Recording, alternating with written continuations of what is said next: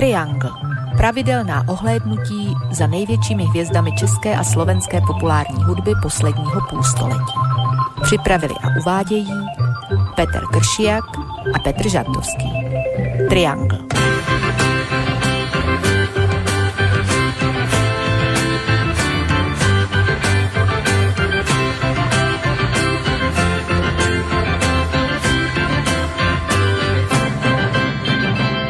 Tak vám vyšujem opäť po určitom čase pohodové poludnie v spoločnosti Slobodného vysielača.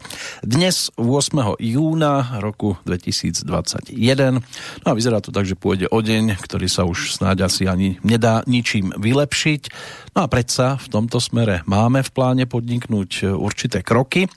Napríklad obsahom práve sa začínajúceho Triangla, pri ktorého už 10. verzii vás vítá príjemné počúvanie z Banskej Bystrice želá Peter Kršiak. Zhruba 2 hodinky v blízkosti osobnosti slovenskej, respektíve českej hudobnej scény, kde sa to dlhé roky pekne prepletalo a našťastie stále aj prepletá, tak práve tento priestor tentoraz venujeme pánovi, ktorého životný príbeh trval len 66 rokov a ktorý by sa dal zhrnúť aj tak, ako to v roku 1998 v jednom z televíznych medailónov rozpovedal sám. Jmenuji se Ota Petřina, ročník 49, na kytaru jsem začal hrát někdy po 10. roce, začal jsem klasikou, španělskou klasikou, dál následovala jako elektrická kytara, léta 64-70, Pražská konzervatoř. V průběhu studií jsem začal fungovat jako kytarista a studiový hráč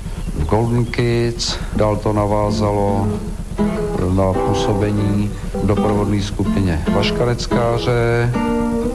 Počáteční alba byly například To budu nás má rád nebo Planetárium. Následovala dále spolupráce s Petrou Janů, předtím CK vokál Luboš Pospíšil, spousta jiných věcí a 2 solové projekty, rok 78, 82, třetí se právě dokončuje, kytarista, hudebník, skladatel, někdy i zpěvák, po třetí v životě přestěhován, žiju ve Statenicích u Prahy. Takže základ je prezratený. Dnešnou hlavnou postavou nášho rozprávania bude gitarista a skladateľ Ota Petřina. Ešte sa k tomu samozrejme niečo dá pridať. Som si istý, že ešte minimálne jeden človek sa tomu teší. Konkrétne Petr Žantovský, ktorého týmto aj pozdravujem a vítam v aktuálnom Triangli a opäť verím, že sa slyšíme. Já tě slyším, ty mě slyšíš určitě teď. Slyším. A hlavně doufám, že nás oba slyší naši posluchači, naše posluchačky.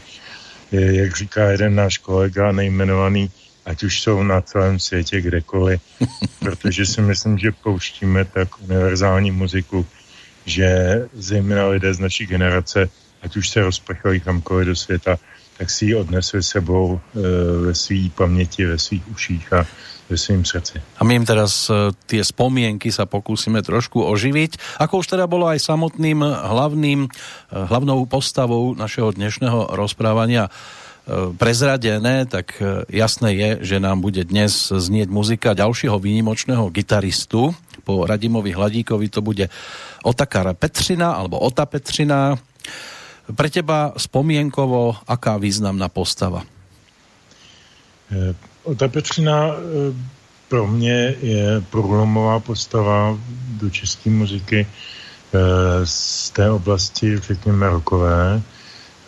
Pro mě zdaleka znamenal pro moji generaci. Já jsem 62. ročník, čili jako když začínaly ty první velký hvězdy rock'n'rollu, Mickey Volek, potom Olympik a další, Synkopy 61, tak to mě zachytilo ještě jako děcko školou nepovinné, takže to šlo trošku mimo mě a hlavně šlo mimo mě tehdejší pop music od Vondráčkové po Kubišovou a další. Člověk si potom na mnohé ty lidi narovnával nebo měnil názory, ale to je jiná věc. Pro mě Ota Petřina byl člověk, který měl 2 zvláštnosti, za prvé nebo 3. Byl tak vždycky jako lehce v pozadí za těmi hlavními hvězdami. Moc na sebe neupozorňoval. I z toho úvodního slova jste slyšeli, že to byl člověk asi spíše takový introvertní a nepříliš mluvný. což taky k muzikantům hodně patří. Radim Mladík byl taky takovej, i když povahově je trošku jiný. A on se prostě, jak existuje jedna kniha o Karlu Gottovi, která se jmenuje Říkám to písní, tak to přesně to samé by se dalo říkat o Petřinovi a dalších muzikantech toho typu. Říkám to kytarou. A on to říkal kytarou v různých věcech, o kterých jsem ani v té době, když jsem to slyšel prvně, nevěděl, že s tím má něco společného. A pak když jsem ho zaznamenal jako vlastně jedinýho neuvěřitelného hároše, to byl člověk, který měl nejdelší vlasy na české rockové scéně a dokonce kvůli nim i trošku přeorganizoval svůj životní režim, přestal vystupovat na určitou dobu, protože ho nechtěli pustit na jeviště s těmi vlasy, dokud se neostříhal, on to odmít, protože to byl symbol rockové hudby v té době. Ano. A tak dále. Je to člověk mnoha zvláštních vlastností a já bych skoro řekl takovej trošku až podivín. Čímž si nahrávám na tu písničku, kterou jsme vybrali na začátek, která je z jeho debutový solový desky z roku 78 a ta písnička se jmenuje taky Podivín. A když posloucháš ten text od Zdeňka Rytíře, tak máš dojem, jako by to bylo o tom Petřinovi. Aspoň já jsem si ho takhle tak představil. No a my si práve toho Podivína ako prvú takú skladbičku, naozaj skladbičku, lebo má to len necelé 2 minútky, tak tu si vypočujeme takto v úvode.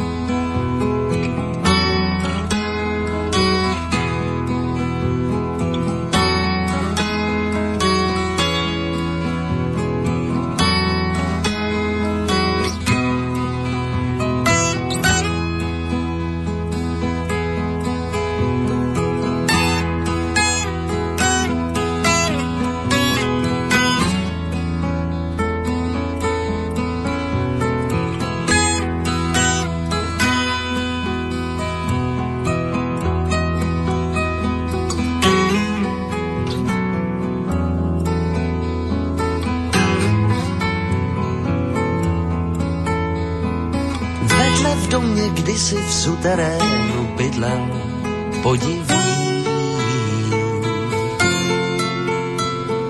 Malý tmavý byt měl plný klecí z ptáky Podivín. Daleký přístav na stěně stále se díval zasněně. Pustil gramofon a tančil Podivín.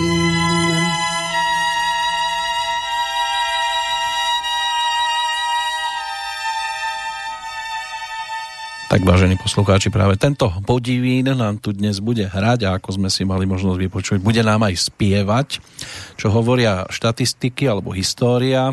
Tak Ota Petřina tento album točil 2 týždne, 14 dní júlových v roku 1977 v pražskom štúdiu Mozarteum a dá sa povedať, že to bolo jeho zásadný sólový projekt, album Super Robot. Netustovými pôvodnými textami prispel Zdeněk Rytíř, no a tú hviezdnu sprievodnú štúdiovú kapelu tvorili Vladimír Padrúněk ako basgitarista, za bicími sedel Toliako Hout, no a ako host Honza Neckář. Použijem aj originálny text, ktorý k tomu pripisujú na stránkach Suprafonu. Ota Petřina vrství zvuky elektrických i akustických kytar v rozmáchlých aranžích a navrch přidává svůj autentický zpěv autora nespěváka. Album, které výrazně ční z tuzemské dobové produkce konce 70. let. No a dovolím si povedať, že nespevák, ale takýto autor sa určite dobre počúva aj takzvaným hudobným fajnšmekrom, ako je napríklad Petr Žantovský. Tak samozřejmě on má velice osobitý, nebo měl velice osobitý hlasový projev, někdy velice exaltovaný, naprosto precizně intonující, což v českých kotlinách, možná i slovenských, ale nechci se nikoho dotknout, není úplně běžná věc a ten jeho hlas je, řekl bych, vyjadřuje tu introverzi a takový to vnitřní napětí, který se těžko dá popsat slovy. To je prostě buď to tomu věříš, anebo tomu nevěříš, buď to je to důvěryhodné, nebo nedůvěryhodné. A tohle je tak strašně důvěryhodný, že se tomu dá jedině věřit.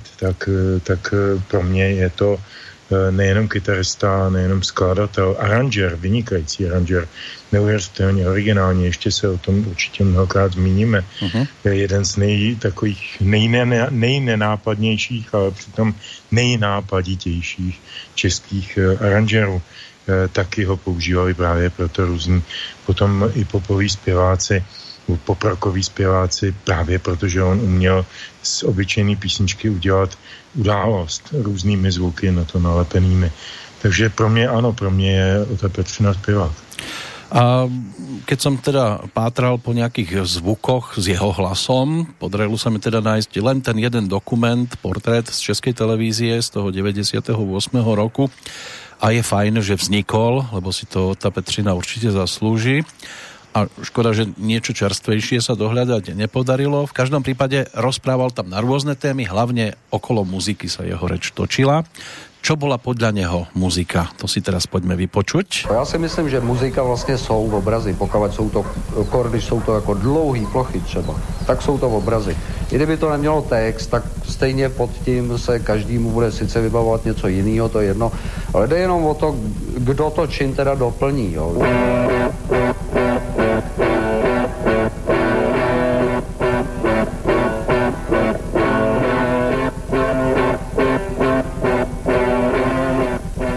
Jestliže cítím muziku takhle, tak ten text určitě nebudu cítit jinak, jo, a napíšu to, prostě popíšu vlastně, jo, to co se tam objevuje, nebo já nevím, to, co já tam vidím, tak to popíšu a tím pádem je to přesný. Což si myslím, že ať vemete ze světa kohokoliv, tak když si nějaká osobnost prostě dělala muziku autorsky, když si k tomu udělala texty, když si k tomu, já nevím, co vymyslela image, pokud ten člověk byl schopný, že i věděl, jak to má vypadat zvukově ta deska, jo, a tak dále, a tak dále. Čím více to tohleto poskládalo, tak tím prostě ten náboj je mohutnější, protože všechno to na sebe nabírá.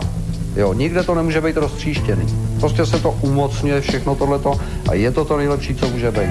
Jakmile k tomu přibývají další a další lidi a další pohledy, tak většinou se stane, že se to může někde roztříštit a ten výsledek, který na začátku vypadal silnej, tak najednou se z toho místo, aby se to umocňovalo, tak se z toho začne ubírat. No ono to na jednej strane vyzerá veľmi jednoduché pre muzikantov, sadneme si spolu a začneme tvoriť, ale podľa Otu Petřinu to teda bola celkom slušná alchymia. Je-li to otázka na mě, tak samozřejmě ano. Tady vlastně navazuje na to, co jsem povídal před chvíličkou, jeho obrovský přínos možná není ani tak v originalitě melodií, ač to taky často. Určitě těch, co si dneska budeme pouštět, vybíral jsem dost pečlivě a různorodě, ale v tom aranžmá je veliká věc, když si člověk vzpomene na starý kapely, třeba Beatles, naprosto neoddiskutovatelná legenda, na první desce to nahráli nějaký, tuším, 2 nebo 3 dny ve studiu Parlophone EMI. A jsou to v podstatě jen takový hezký popěvky, samozřejmě famózní géniem políbený popěvky doprovázený na kytaru a jednoduchý sola a tu rytmiku. A když si s tím srovnáme desky, počínaje Rubber Soul z roku 66, zejména potom 67, Sgt. Pepper a 68 Bílé album plus ježišmé, Abbey Road, děkuju, že jsem si ještě vzpomněl, tak to už jsou, a kdo to zná důkladně tu plejádu, kterou jsem teď jmenoval, tak vidí, že ty muzikanti vyrostli z inspirovaných a originálních autorů melodií v lidi, kteří vnímají, tak jak říkal Ota Petřina teďkon, tu hudební plochu jako krajinu, jako obraz, jako něco, co má spoustu valérů a proto se také doporučuje chodit po těch galeriích v určité vzdálenosti od těch obrazů, protože teprve v jisté vzdálenosti vidíš ty detaily, promlouvají na tebe různý plochy, různý významy, různý skrytý symboly, různý niance, který tam prostě zblízka nemůžeš vidět, protože nemáš celý ten obraz. Jo. A pro mě ta Petřinová muzika z velké části, hlavně na těch jeho solových albech a na deskách s Vaškem Neckářem, byla vždycky velice obrazotvorná a aranžersky dotahovaná do absolutní dokonalosti. Já si myslím, ať jsem ho neznal osobně, že to musel být obrovský perfekcionalista a že třeba tu solovou desku nahrál za 2 týdny, neznamená, že ji 2 týdny vymýšlel, to znamená, že ji doma 2 roky vymýšlel, aby ji potom šel nahrát a úplně dokonale. S tím druhým album je to úplně to samé. Co mě trošku překvapilo z toho, co tam zaznělo v tom úplně prvním vstupu, a to je věc, kterou jsem nevěděl a rád to přiznám, že se chystá 3. solové album. Takové album nikdy nevyšlo, pokud vím. A je to strašná škoda a byl bych velice nadšeným vlastníkem takového alba. Takže možná, že se někde vynoří z nějakého studiového šuplíku nějaký demo, nahrávky aspoň nebo něco takového a někoho napadne to vydat, to by bylo báječný. Tak jeho syn je dostatočne aktívny aj na tej hudobnej scéne, aj keď ide trošku inou hudobnou cestou, tak možno ako takú spomienku na ocina, že by sa to časom niekde mohlo objaviť. V každom prípade Ota Petřina narodil sa v obci, kde asi slávnejšieho rodáka nebudú mať, Malé Žernoseky. To je kúsok od Lovosic, respektíve v Litomněřic. No pozor, ale žernosecký víno je jedno z nejlepších českých vín, tak pozor.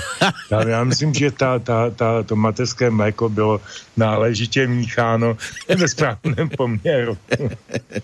No, môže byť aj to bolo niečo, čo ho potom neskôr inšpirovalo na tej hudobnej ceste.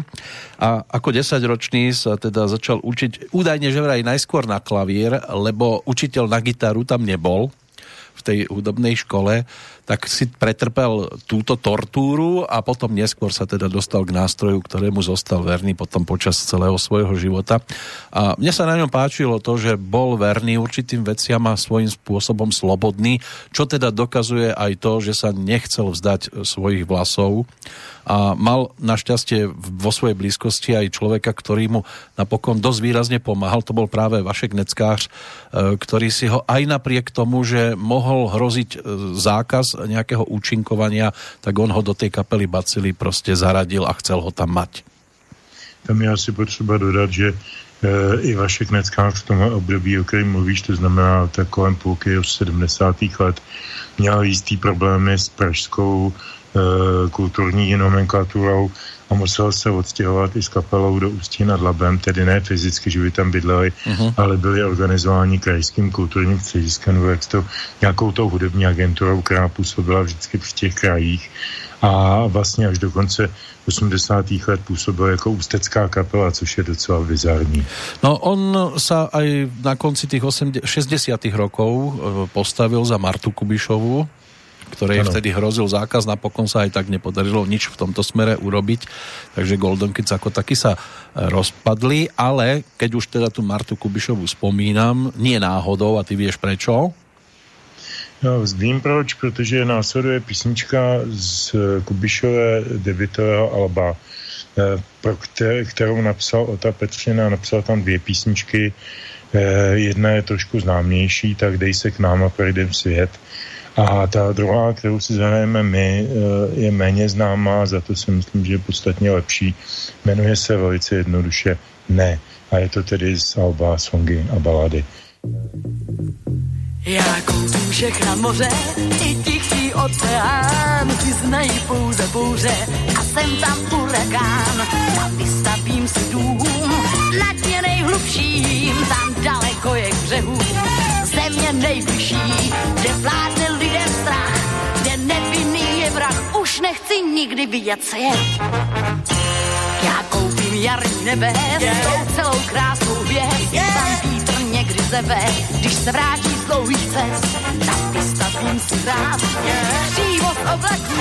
Snad nečeká mě pár ze snů a zázraků, tak jsem, kde vládne strach, kde nevinný je vrah. O, kdo by chtěl zpátky na zem?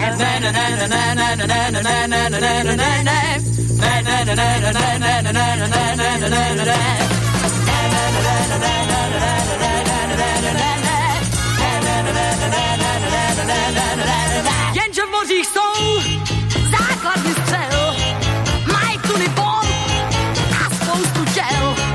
Půjdeš-li hloub pod hladinou, uvidíš plout, loď ponornou, svou na nebi, družice jak víš, kde jen najdu sklíš. Jsme tu jako v kleci a nemůžem znít, občas nám černou plachtou přikryjí. Máme být vděční za povolení žít, kde kdo o tom řeční. A já nemám klid, zemi, kde vládne strach, kde nevinný je vrah. O, kdo by chtěl zpátky na zem?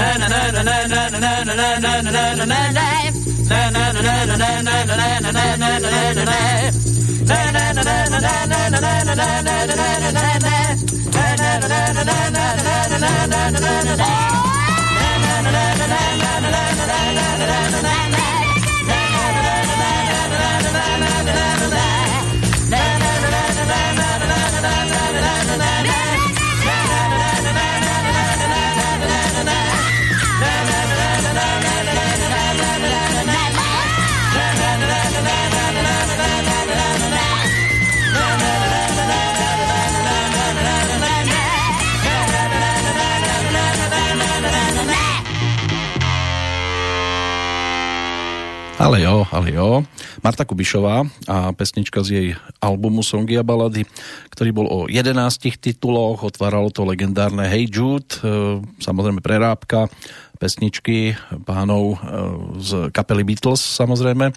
No a uzatváralo to dielo Angelo Michajlova Všechny bolesti utiší láska, dve skladby, teda aj z autorskej dielne Otu Petřinu. Ja som ťa, Petře, prerušil tam nechcene. To nevadí, já jsem chtěl jenom říct, že to byla, pokud je mi známo, první albová nahrávka, kde se prezentoval potom velmi trvalý a řekl bych i přátelsky spjatý dualog skladatele a textaře, tedy Oty Petřiny a Zdeňka Rytíře. Obě ty písničky, které napsali společně na to album Kubišové, tedy psali tito dva pánové a poslední detail nahrávka proběhla v prosinci 1968. Nám to dnes aj celkom pasuje, čo sa týka tohto rozprávania. Jednak teda Ota Petřina, ten bol narodeninový oslávenec vždy 4. júna, čiže června, a včerajší dátum bol aj o odchode Bohuslava Ondráčka, ktorý bol takým, dalo by sa povedať, otcom Golden Kids? Tak Ondráček do jisté míry Josef Vobroba, tehdejší dirigent a myslím, že vynikající dirigent tanečního orchestru Českého rozhlasu, který tomu dával takový ten instrumentální nádech. Slyšeli jsme to i tady, že to hrála celá velká kapela. Vobroba zemřel v velmi mladém věku a byla to tehdy pro českou pop music velká, nebo československou pop music velká ztráta. Myslím, že oba ty pánové patří k tomu, aby byli jmenováni v téhle souvislosti. No ale v každom prípade ešte jeden fakt stojí za zmienku, že v tom 69., keď táto pesnička bola horúca novinka, Ota Petřina mal iba 20 rokov. No, byl to talentovaný chlapec. Talentovaný chlapec a prišiel s takýmto, takto úžasne nabehol na tú hudobnú cestu medzi takými hviezdami, ako teda bola Marta Kubišová a potom neskôr hlavne v jeho blízkosti Vašek Neckář.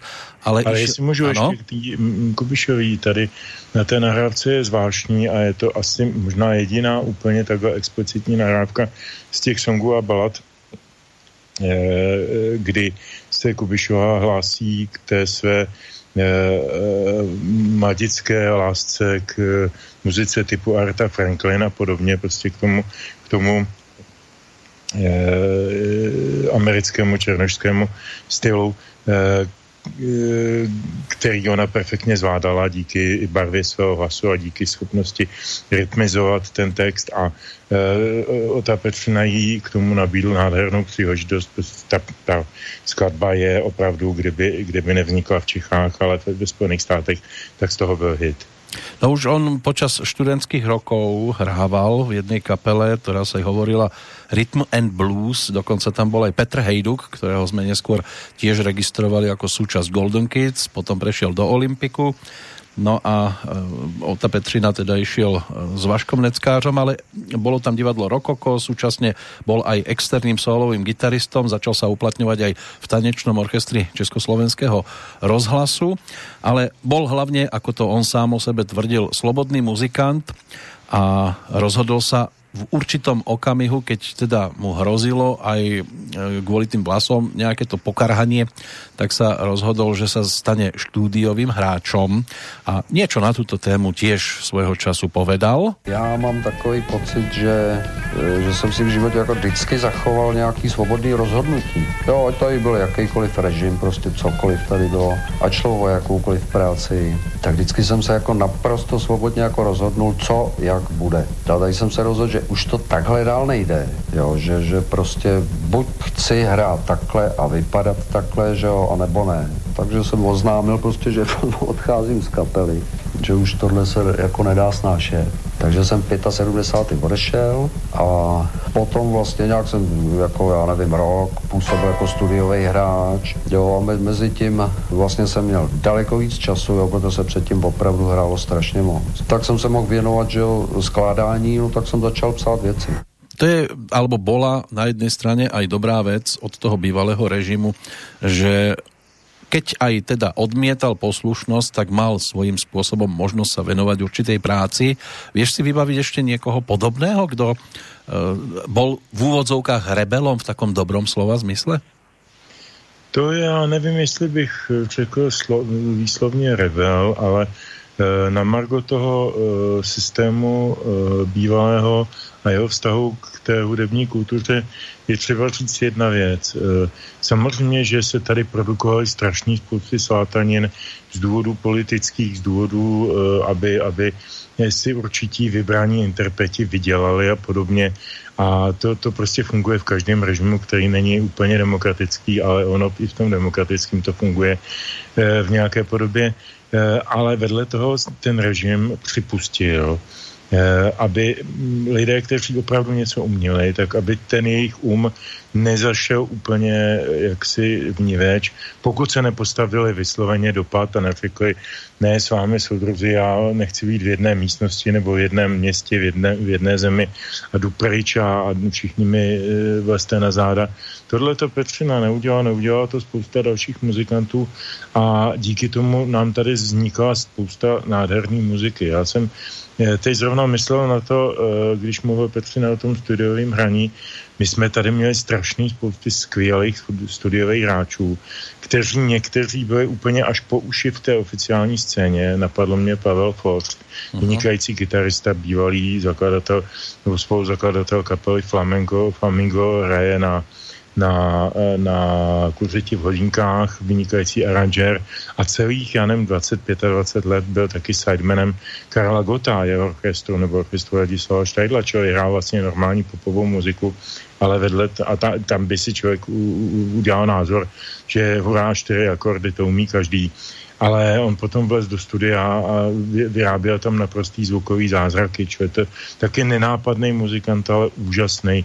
A takových lidí byla tady spousta, já nevím, saxofonista Jan Kubík a další taky shodou okolností z Flamenga původem a další, kteří třeba už ani nesměli veřejně vystupovat, ale v tom studiu je rádi využili prostě, protože to uměli tu svoji práci nejlépe. Jednou zajímavou takovou specialitkou, ale o té jsme možná mluvili, když jsme se bavili o Hadíkovi, je to, že text text skladby Svitanie na stejnojmenné album Blue Effectu, které vyšlo v Opustu někdy v roce 78, tuším, tak napsal Jaroslav Hudka, který v té době už byl v podstatě v emigraci nebo téměř jednou nohou v Holandsku. A přesto, jak si ta deska vyšla a byla distribuována i dokonce s jeho jménem. No a ešte mnohí textári písali pod pseudonymom pre istotu. Tak pochopitelně, koho máš teď na mysli? No aj Zdeněk Svierák, ten pôsobil ako Emil Sinek. Hej, bol...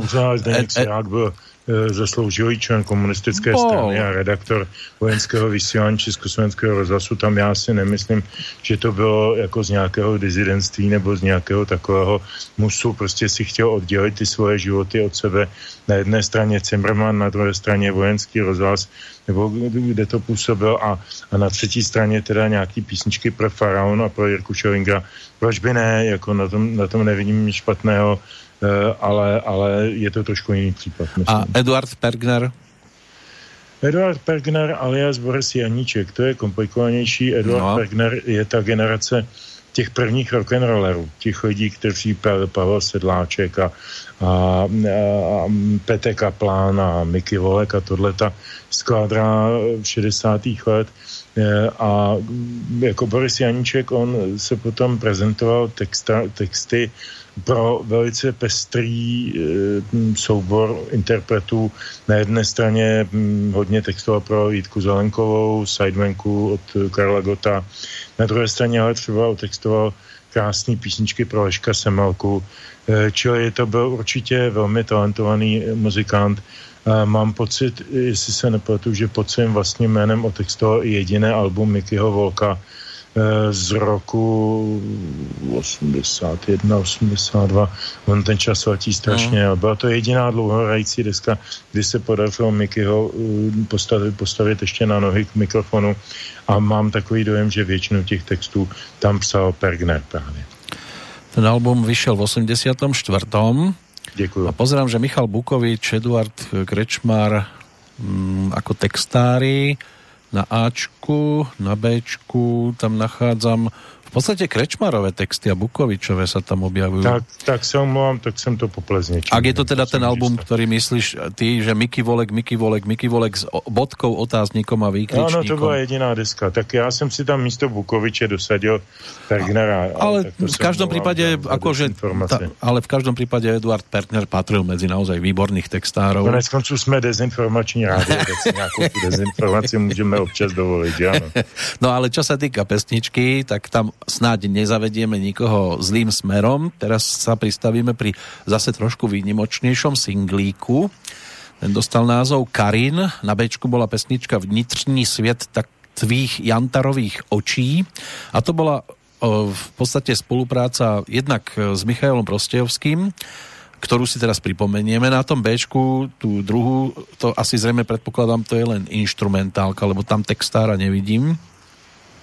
Ne, není to instrumentálka, možná, že si to otextoval dokonce sám Petřina. Může být. Já to nemám teď před očima, ale co se týče té Karin, to je mimořádná skladba, která je to shodou okolností, Ota Petřina byl mistr pomalých skladeb. Většina jeho písniček, opravdu většina těch, co sám nahrál, i těch, co dal jiným, tak jsou v pomalém rytmu, protože on si tam nejvíc vyhrál s těma aranžema, pochopitelně. I když bude tady i výjimka, jestli ji dneska pustíme jednu, kde to bude hodně jinak. No ale ta Karin je vlastně první, a jestli se nemýlím, i poslední single Oty Petřiny z roku 76 předcházela vlastně vydání té jeho hrající desky solové. A krom toho, že je to vynikající Big Boss, tak má taky vynikající text, což se u nás v té době stávalo docela často. A je zvláštní, že to bylo v tom jako docela tuhém období, už jsme na to párkrát tady narazili, půlka 70. let, druhá půlka 70. let a najednou vznikaly fenomenální desky. Debutový album Marcias,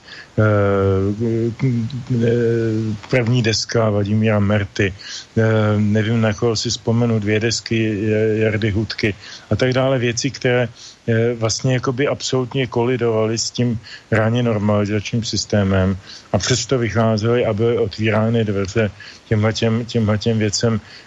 To já považuji za zázračný období v té naší posrpnové historii. A ten zázrak to bude reprezentovať práve avizovaná Karin.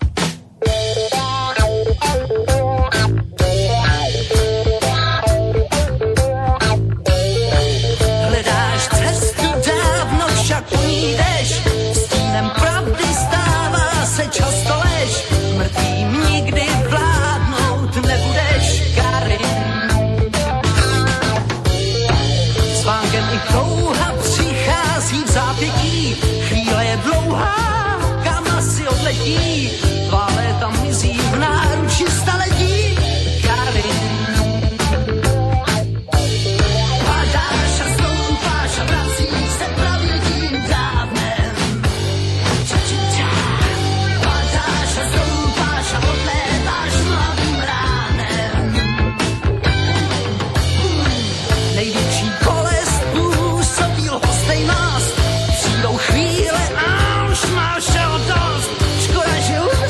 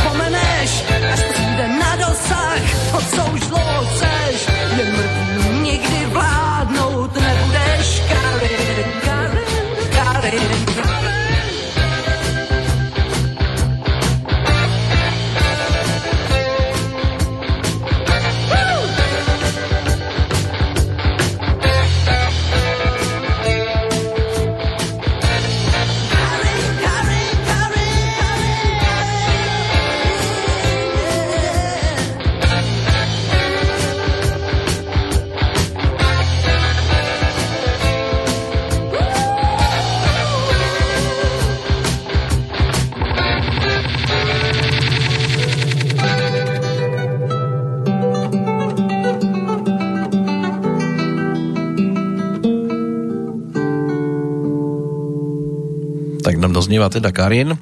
Pre toho, kto nie je zvyknutý na podobné tituly, tak tie aranžérske skoky môžu byť aj celkom slušným šokom. Petře? Tak tohleto je pro Petřinu velice typický, zejména když někdo si poslechne jeho druhou desku solovou, tak tam je takových zlomových prvků velké množství, ale je jich samozřejmě i v písničkách, které psal pro jiné zpěváky nebo muzikanty, zejména pro Vaška Meckáře. Když si poslechneme album Planetarium z roku, tuším 77, tak tam zase jeden z těch plodů toho divného období v politice a přitom úžasného období v umění, tak tam se Ota Petřina opravdu vyřádil v tomto smyslu do široka. No ja keď som počúval túto pesničku prvýkrát, tak tá akustika, keď tam nabehla, tak som sa zlákol, že mi do toho behla iná pesnička normálne. A to je úplně normální u něj. Prostě on byl mistr kontrastů. Slyšeli jsme to konec konců i v té úplně první písnice Podivín, kde nám tam najednou vlezl nějaký komorní kvartet či smyčcový těleso a jako naprosto nečekaně. To jsou úžasné věci, které možná se přiučil u těch Beatles v době, kdy spolupracovali s aranžérem Georgem Martinem a hudebním mistrem a hudebním režisérem. A to je právě to období těch desek, který jsem jmenoval Bílý dvojalbum, Abbey Road a Sergeant Pepper, který jsou právě plný těchto dramatických zvratů. Já jsem to někde četl v jakémsi hodnocení do konce kapely, kde by to člověk neřekl, ale když si to člověk potom probere přes uši a přes hlavu, tak k tomu dá zapravdu u takových Black Sabbath třeba, zejména u těch raných Black Sabbath, těch prvních 5-6 desek.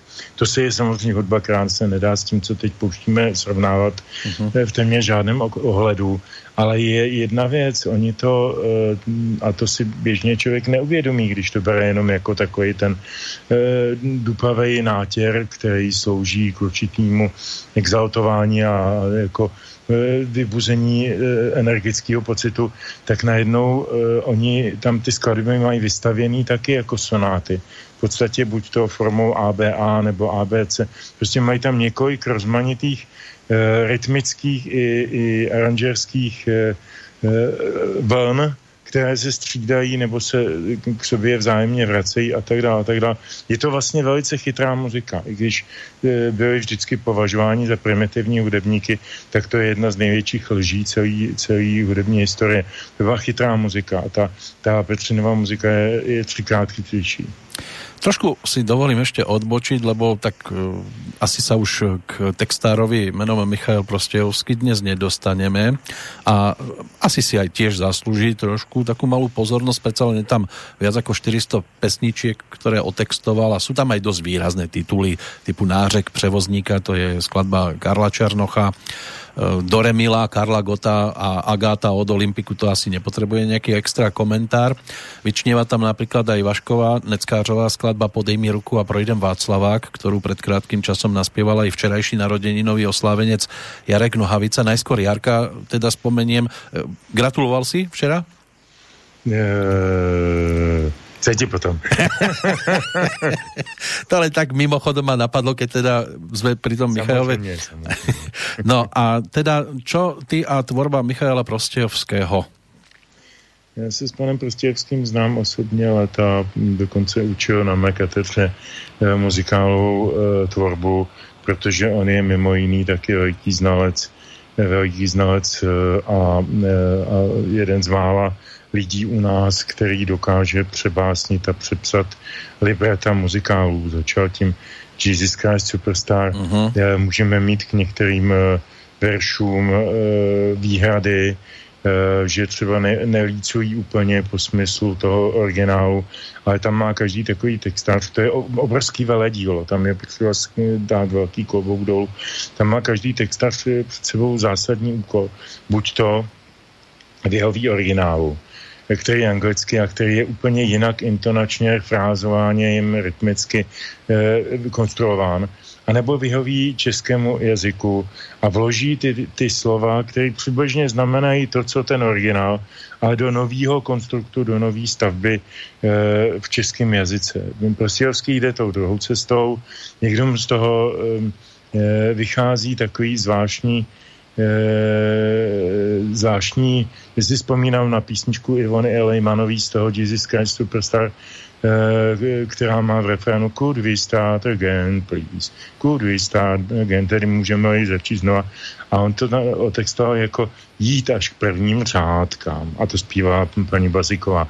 Jako na tom demonstruju, že on pracuje s tou češtinou možná trošku archaičtěji, ale dává to smysl a jako když už jsme si zvykli poslouchat ty slavný hudební dramata nebo hudební díla v češtině, tak on je v tomhle smyslu určitý mistr. No treba povedať, že s týmto muzikálom sa môže mnohým spojiť hlavne úžasný Kamil Střihavka, ktorý v tomto muzikáli Jesus Christ Superstar exceloval. V 94. to malú premiéru a na obranu aj Michaela Prostějovského snad toľko, že sa hral s veľkým úspechom 4 roky a zlomil vtedy aj rekord v počte repríz. Takže... Já si tohoto přistání pamatuju. Odehrávalo se v takové kulatém prostoru, v takové kulaté aréně bývalé pražské Judě Fůdě nebo i na výstavišti a bylo to docela i inscenačně zajímavý, že se to odehrávalo v různých patrech, hodně se tam šplhalo, byly tam konstrukce, byly tam žebříky, mělo to takovou scénickou dynamiku. Když toto nový nastudování v divadle v Karlíně už je takový usedlejší, pochopitelně je to na kukátko klasický divadelní a v malovaných kulisách, takových kašírovaných šutrech z polystyrenu a podobně. Někdy je to trošku až jako autoparodie. Teď nemluvím o tom, co tam provádějí ty zpěváci, teď mluvím o tom, jak vypadá celý ten věm. No a keď sa... Z toho 94. režíroval to, myslím, Petr Novotný v té době. Byl naprosto fenomenální a originální. A musím říct, že teda více než Střihavka jako Ježíš mě tam zaujal Dan Barta jako Jidáš. Byl úžasný. Tak ja som to nevidel, len z tých nahrávok, ktoré sa ku mne dostali, tak ten Kamil Střihavka mi vyskočil asi najviac. Ale keď sa oblúkom vrátime teda k Otovi Petřinovi cez Vaška Neckářa a Michaela Prostějovského ešte k tomu zamontujem, tak bola tu svojho času taká z dnešného pohľadu už možno viac úsmevná skladbička nazvaná Ten chléb je tvůj i môj, s ktorou potom Václav Neckář odišiel do Poľska, do Sopot v 75. Nechcel tú pesničku pôvodne spievať, lebo tak ono to bolo také socialistické, ten textík bol taký, ale nakoniec tam vyhral s touto pesničkou v Sopotoch, rok potom, čo tam uspela Helena Vondráčková s malovaným čbánkom, takže aj pod týmto Michael Prostějovský podpísaný je. Tak on ten malovaný čbánek taky vypovídá něco o tom, co to byl festival Sopot v té době. Jo, to byla skutečně taková průměrná pop music, já to nechci snižovat, někomu se to líbí, ale malovaný čbánku je prostě kýček vyšitej. Takže... Tak vyhrala s ním aj líru v Bratislavsku v 74. Helena Vondráčková, takže aj ten vtedy v 70. rokoch tento festival tiež zase po tejto stránke nebol nejak extra úžasný. Tak tam se to zlomilo vlastně až příchodem, nástupem Mariky Gombitový a kapely Modus. Najednou přišla moderní popová muzika a celá bratislavská éra povyrostala o dvě patra. To už bola trošku iná káva, ale iná káva bude teda aj návrat k albumu Otu Petřinu, čiže k tomu titulu Super Robot, takže opäť 78. rok, lebo máme pripravenú ďalšiu skladbu a Nebýt tebe, tak by tady nezazněla. Nebýt Oty Petřiny, tak by tady nezazněla. Ale názov pesničky je Nebýt tebe. Tahle ta skladba, jak k ním mám zvláštní vztah, myslím si, že je to vůbec nejlepší skladba, kterou Ota Petřina kde vydal. A je to subjektivní, můj věm, můj dojem.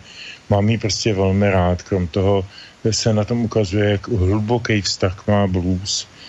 Blues jako základ hard rockový a obecně rockový muziky od, řekněme, 60. přes 70. léta. až do dneška do jisté míry. Je to samozřejmě odchází to s těmi mistry, jako je Eric Clapton a podobně, kteří tomu blues věnují velkou část svý tvorby, tak najednou z Oty Petřiny vypadlo blues jak vyšitý. Možná jediný, já jsem žádný jiný od něj nikdy neslyšel. Nevím, jestli existovalo, ale to je za prvé úžasný, za druhý je to úžasný text Zdeňka Rytíře, poetický, někdy až trošku surrealistický, velmi, velmi důvěryhodný. Já to nebudu dál chválit, pustme si to.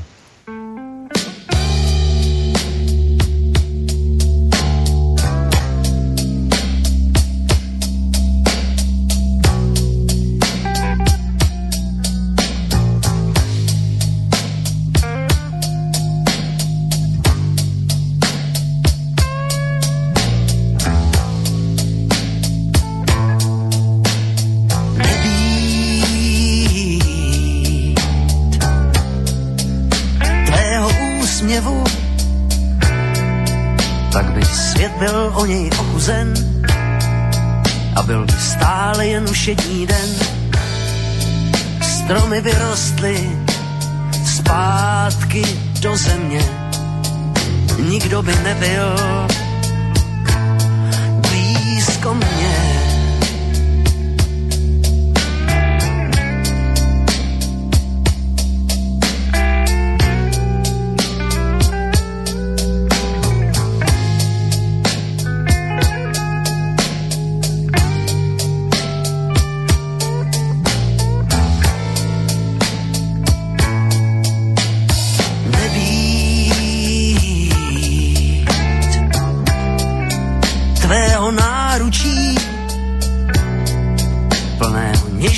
Komet vlasatic a nebýt tvých zřítelnic, nebyl by život na této planetě, na světě.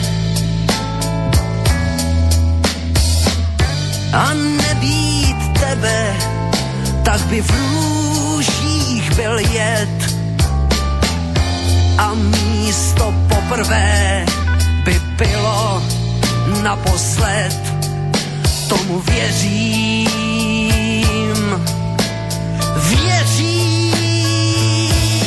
lásko má.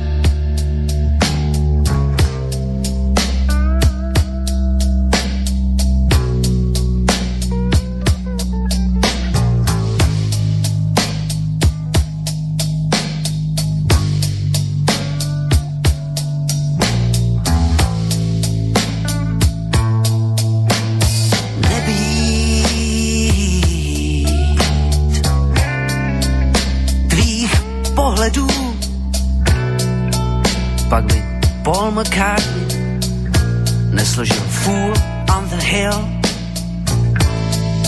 a ve všech kinech by promítali na černý tyl. Já pochopil, že nebýt tebe, tak zbývá míň než nic. Naházet hodinky do prázdných popelnic.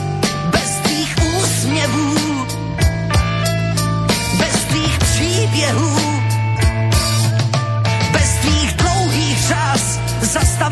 se čas a nebýt tebe, co by stálo za pokus. A Johnny Hooker by neuměl hrát blues bez tvých zásraků, bez tvých dotyků,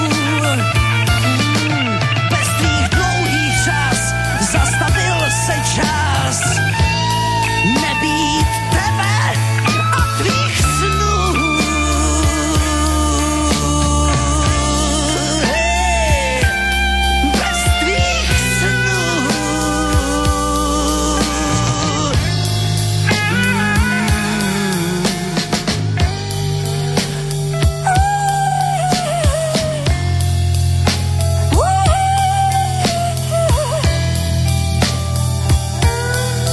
Hej. Bez tvých snů.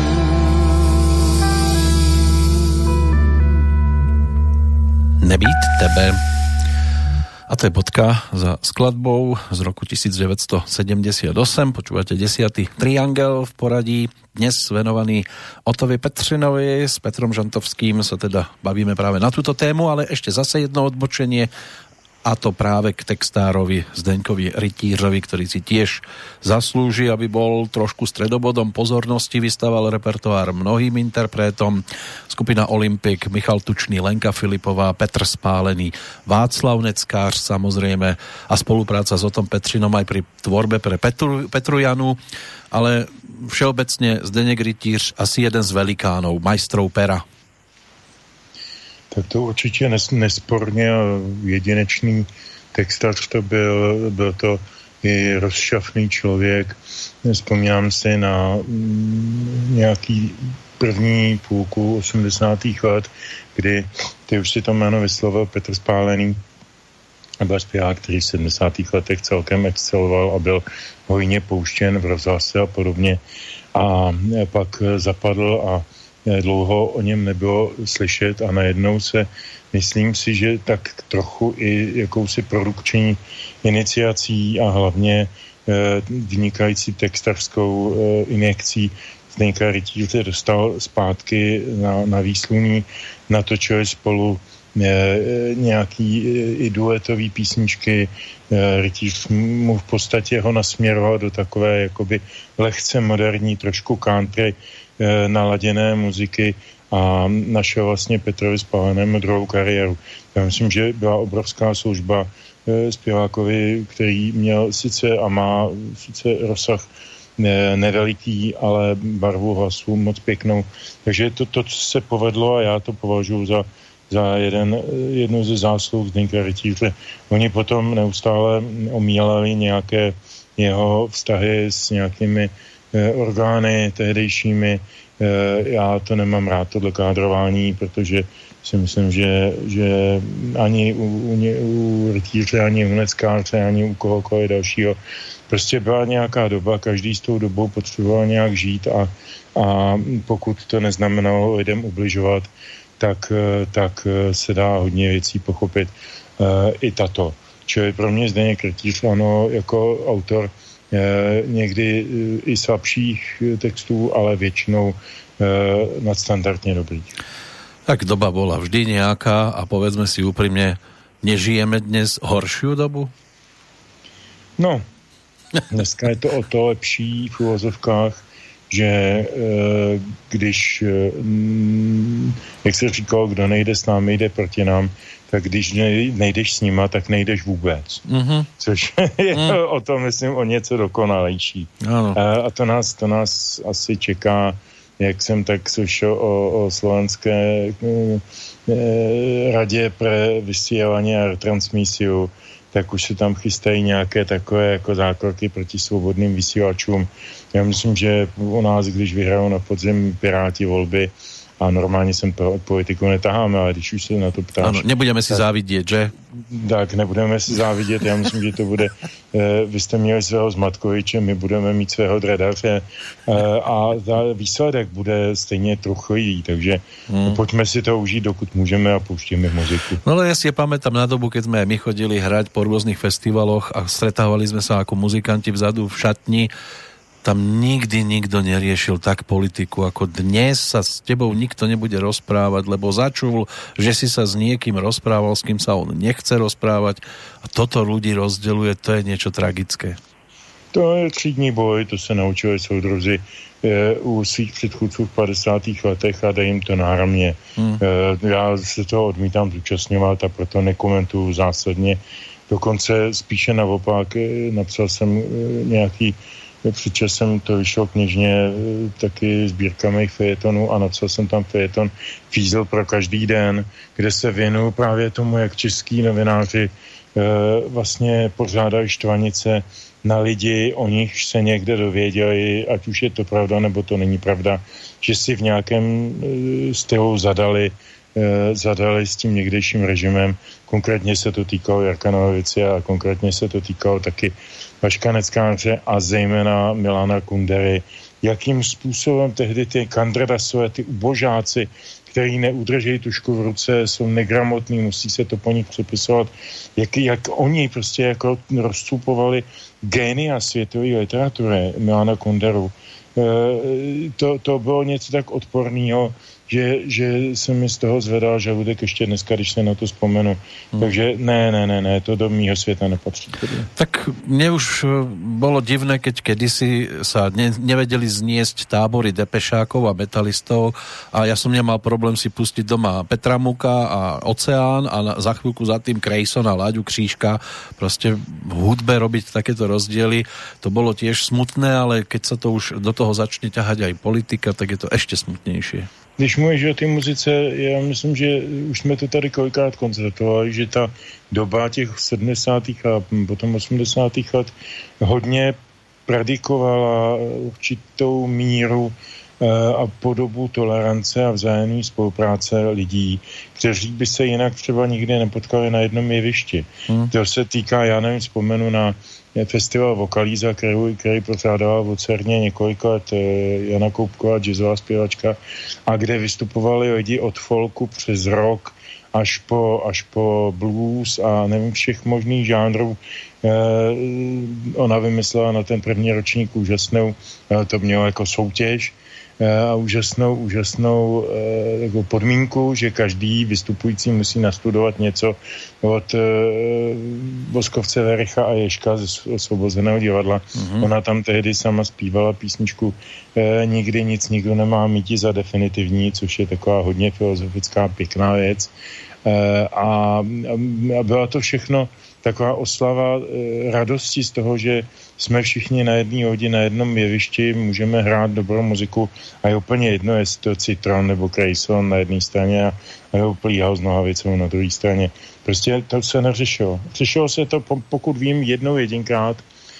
V roce 88 na Portě jsem byl svědkem toho, jak takový ti ortodoxní trampíři, takový ty v těch vojenských hadrech a s čutorama a jak zpívají Velká vzhůru letí a takový tyhle ty trampský rituály dělají, tak vypískali málem Vastu Redla, protože ho měli za folkovýho zpěváka a on tam přišel znovu po dobu AG Fleku, která byla rocková.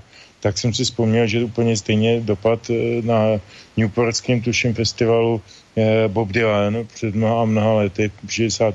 druhé půlce 60. let, vystoupil taky s rockovým doprovodem a ty nejortodoxnější folkaři mu to nikdy neodpustili. Tak jako určitá míra intolerance je vždycky v každém vůči něčemu. Ale myslím, že ten převládající svět v té době, možná i kvůli tomu dělení my a oni, my jsme věděli, kdo jsou oni a že s nima nechceme mít nic společného a to nás spojovalo. Ale táto festivalová pestrosť mala svoje pozitíva. U nás zase v Bojniciach prebiehal svojho času na amfiteátri, ktorý už dnes neexistuje, lebo kúpele potrebujú mať pokojný priestor, tak sa zlikvidoval, tak tam prebiehal hudobný festival mladých, o také jablčko sa hralo a bolo to rozdelené väčšinou do 3 dní. Ten prvý patril folku a country, kde o finále sa starali za slovenskú stranu napríklad skupina Loizo, za tú českú Poutníci, aj ešte vtedy s Robertom Křesťanom, ktorý bol nedávno uvedený do Siene slávy českej populárnej piesne. Na druhý deň prišli popoví speváci, Karol Duchoň, spieval tam Peter Naď a spol, a na tretí deň rockery, Katapulti, Turbo a podobne.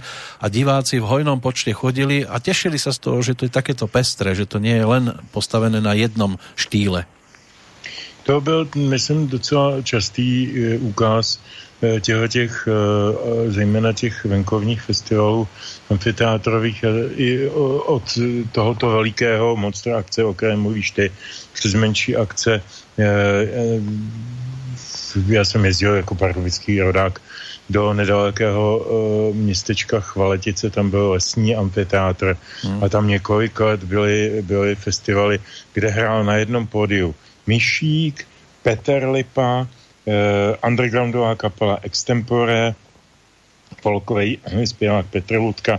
Nevím, na koho se vzpomeneš, prostě rozmanitý žánry, anebo vůbec největší akce toho druhu koncem 70. let u nás, ten obrovský festival na brněnském autodromu, kde hráli z Polska SBB a Česlav Němen, tuším, z Maďarska Lokomotiv GT, jestli si to dobře pamatuju, když tak mě oprav, a od nás Katapult.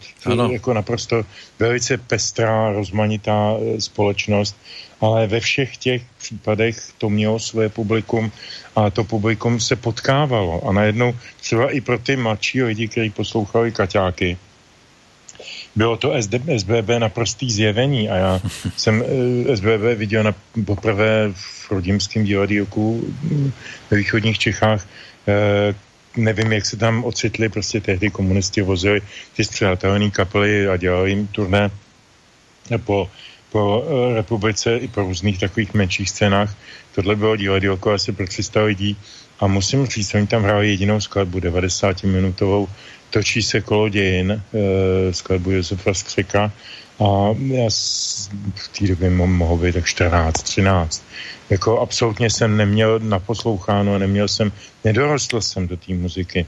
To byla absolutně famózní, to byla prostě nový typ artificiální muziky. Já jsem tam seděl na zadku jak přilepenej a když to dohrálo, tak jsem tam seděl a furt jsem čuměl na to jeviště, protože jsem jako odlít s tou muzikou někam do jiné sféry. A tohle se mohlo stávat jedině tehdy, když člověk vnímal různý ty sekvence a různý ty žánry a měl horizont. Ještě jdu dál, nejsem u Purple, už jsem u Jethro Tull, nebo u Queen, nebo u dokonce Genesis, mluvím o 70. letech. To je podobný. No každý, kto si spomenie na ten velodrom v Brne 19. maj 1977 a aj Olympic ETC a takéto formácie tam vtedy účinkovali. Katapulťáci samozrejme na to nezabúdajú ani na svojich stránkach a vracajú sa k tomu spomienkovo, ale my sme dnes pri inom rockerovi, menom Ota Petřina, a teraz to bude zase trošku taká netradičnejšia skladba. Tak já myslím, že Ota Petřina je především rocker.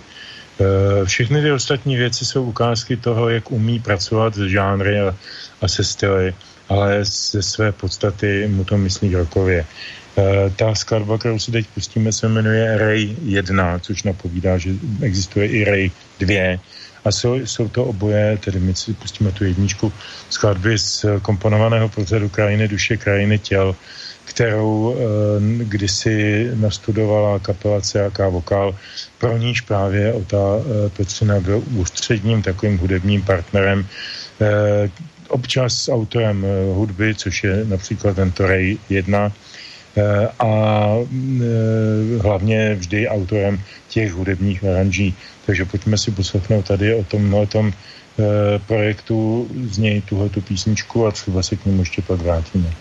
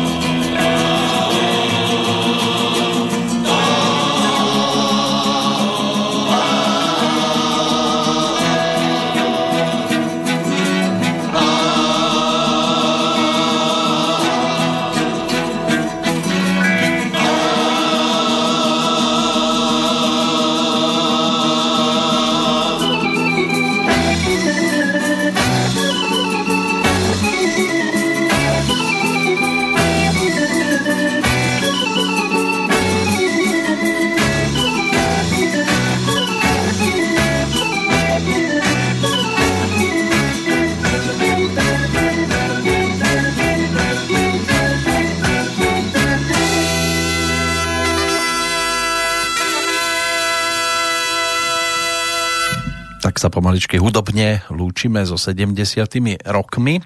CAK Vokál mal vďaka teda projektu Krajiny duše, Krajiny tel premiéru tento program 12. decembra roku 1979 v divadle Braník.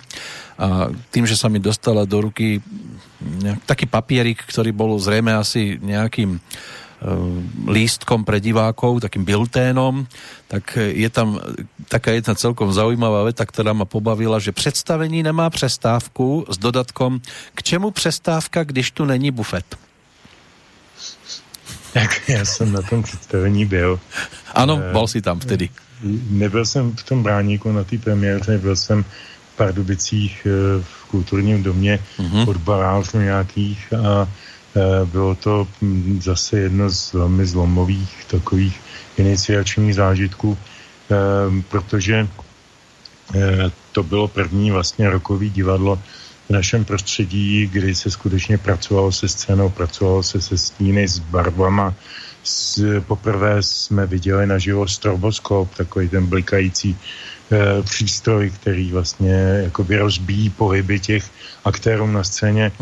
Mělo to režii, mělo to scénografii, bylo to už opravdový divadlo, ale samozřejmě nemluvilo se tam, jaksi nebyly tam repliky jako na divadle, bylo tam, ani to nebyla opera, ani muzikál, ani jen tak nějaký jednoduchý, náhodný seřazení nějakých písniček, bylo to komplexní dílo. Konec konců i na té skladbě teď jsme slyšeli nejméně 3 nebo 4 různé hudební polohy a tak nějak vypadal i ten program Krajiny duše, Krajiny těl. Ten letáček, o kterém ty mluvíš, já mám do dneška schovaný z toho představení, to byl prostě normálně nacyklostylovaný na takový trojlist A5-kovej. Na stroji napísaný, písacom stroji. Na psacím stroji přesně tak a byly nám napsané skladby. Prostě jako CAK Vokál nebyl v té době v postavení, kdyby jim agentura prostě dala peníze na standardní propagaci, takže to byl asi nějaký samizdat. To nevím, to jsem nezkoumal, nicméně jsou tam všechny údaje, které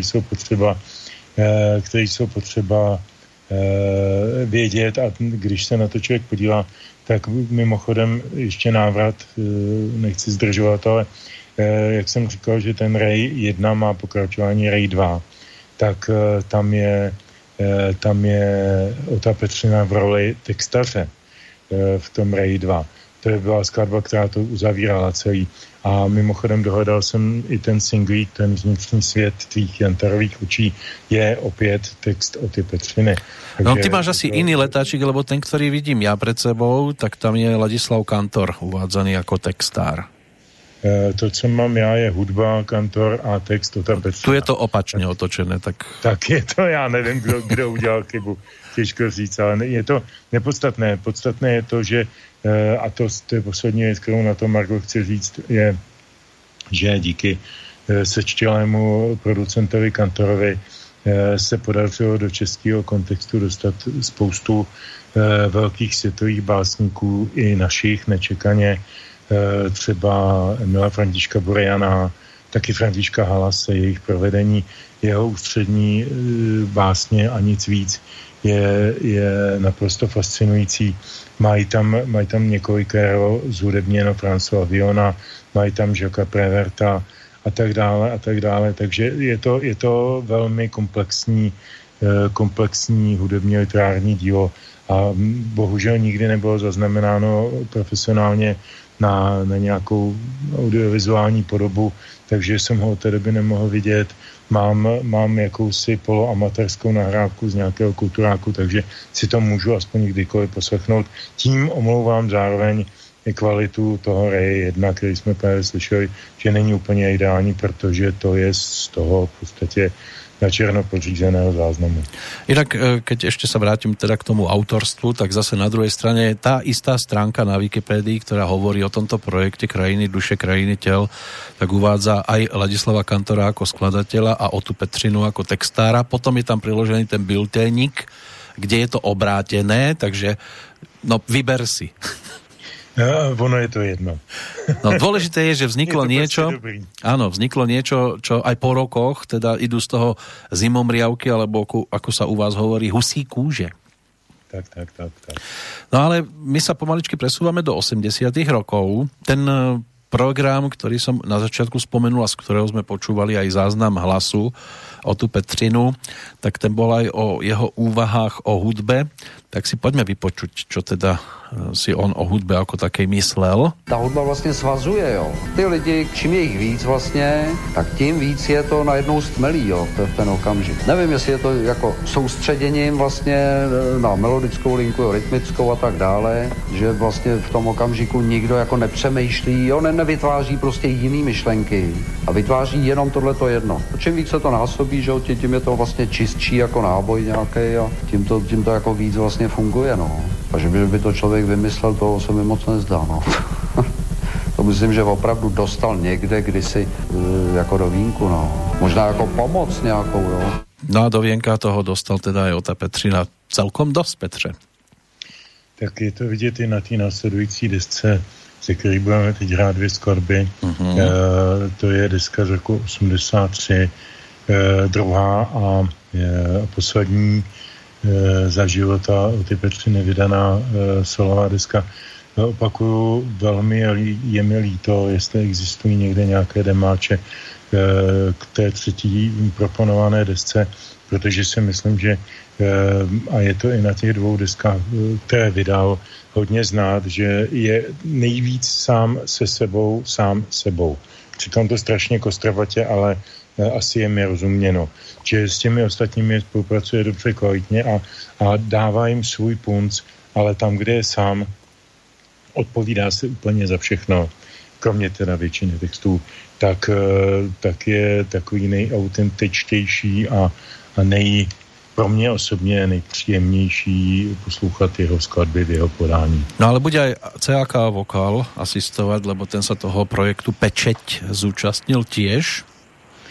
To je tím, že oni vlastně s tím Petřinou spolupracovali pomalu od svých začátků. Oni začínali v Semaforu jako doprovodný sbor. Ještě myslím, že se podíleli na představení Kytice Jiřího Suchého a pak už jak to směřilo k tomu samostatnému repertoáru a k desce Generace z roku 78, zase jsou to ta divná léta, tak tam už je Petřina jako naprosto nepostradatelná postava, aranžér a i na té fotce, která je na zadní straně té desky, je vlastně v popředí, jako by to mělo demonstrovat, že prostě bez něj by to nebylo a je to určitě tak. Tak si vypočujeme ako prvú pesničku z tohto albumu skladbu Čas.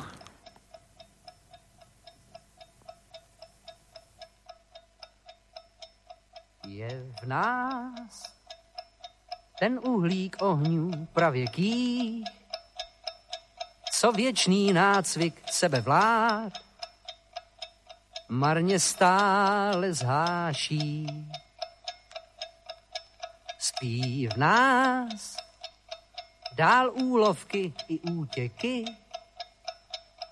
a touha stavět sruby sklád s jarem v hloubce raší. Zní dál ten šepotý křik pravěký, kdy sebevláda bez věky křídla sklápí.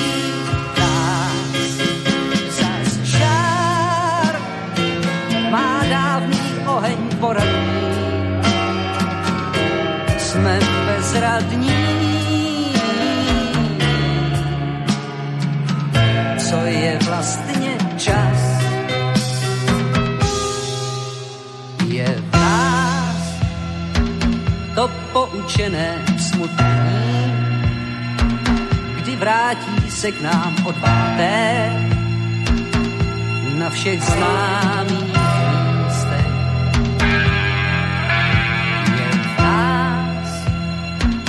ta hrůza, že jsme listní na návrat z horních hradí, že nám schází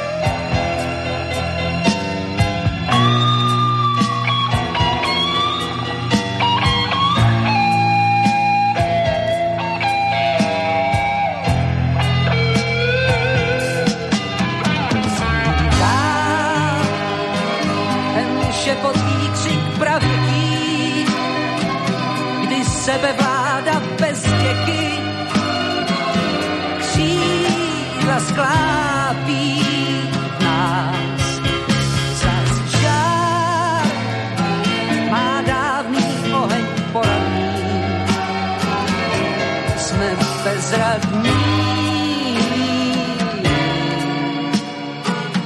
Co je vlastně čas?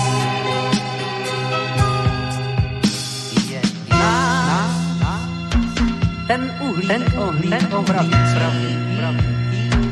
co věčný náce vlá, marně stále znáší. Sklízí nás dál úloky a touha stavět svět sklá s jarem hlouce raší.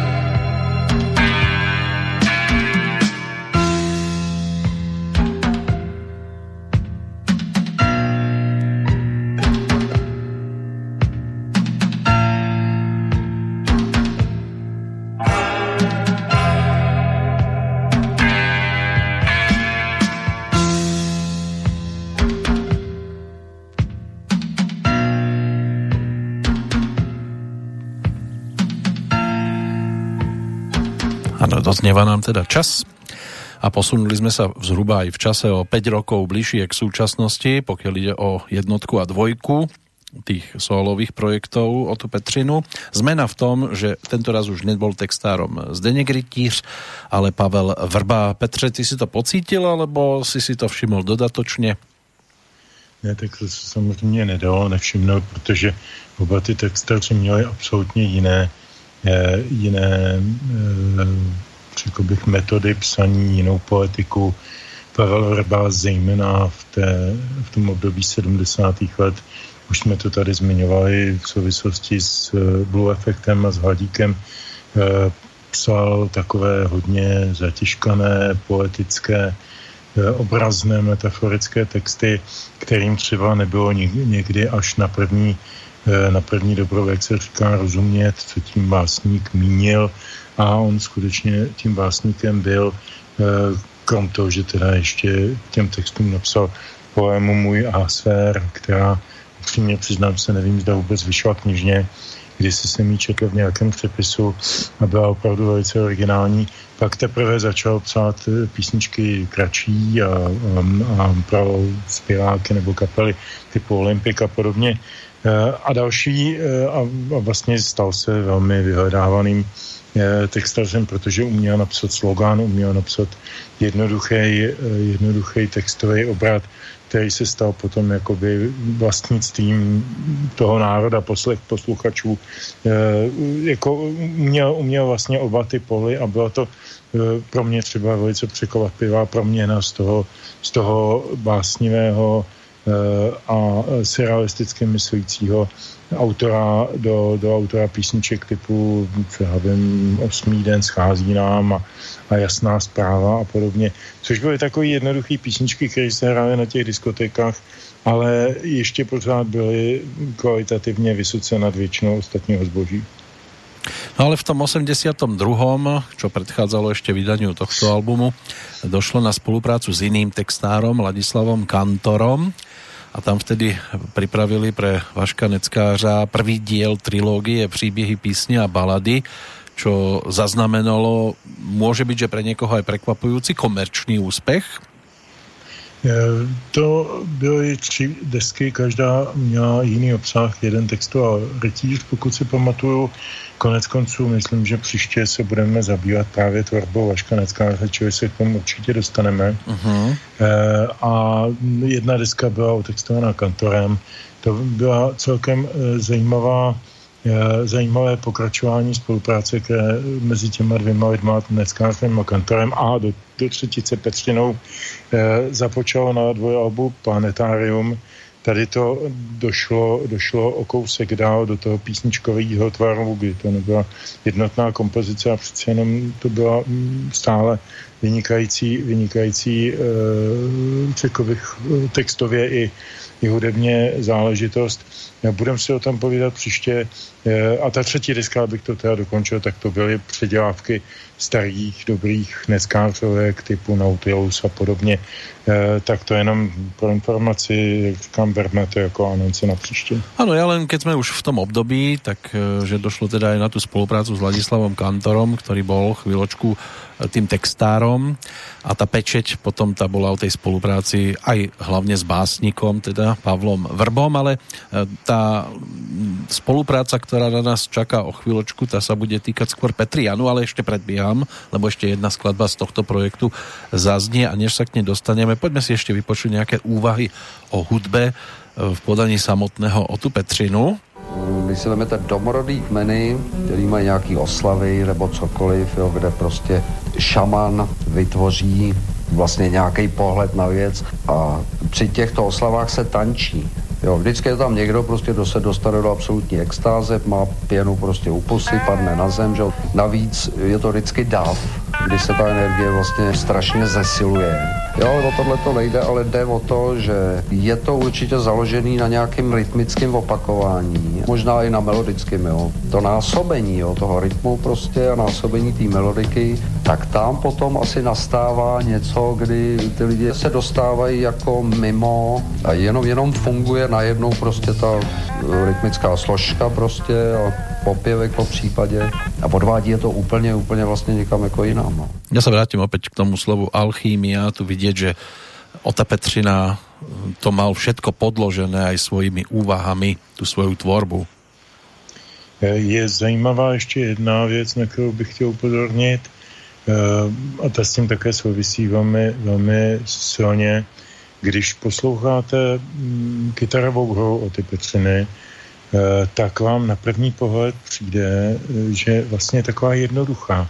Že tam vlastně žádný velký zlomy nebo velký divočiny se nedějou. Člověk, který byl zvyklý na hardrockový solisty typu Richieho Blackmora nebo Tonyho Iommiho z Black Sabbath, tak najednou jako je vystaven působení zvuku v určité čistotě, v určité esencialitě.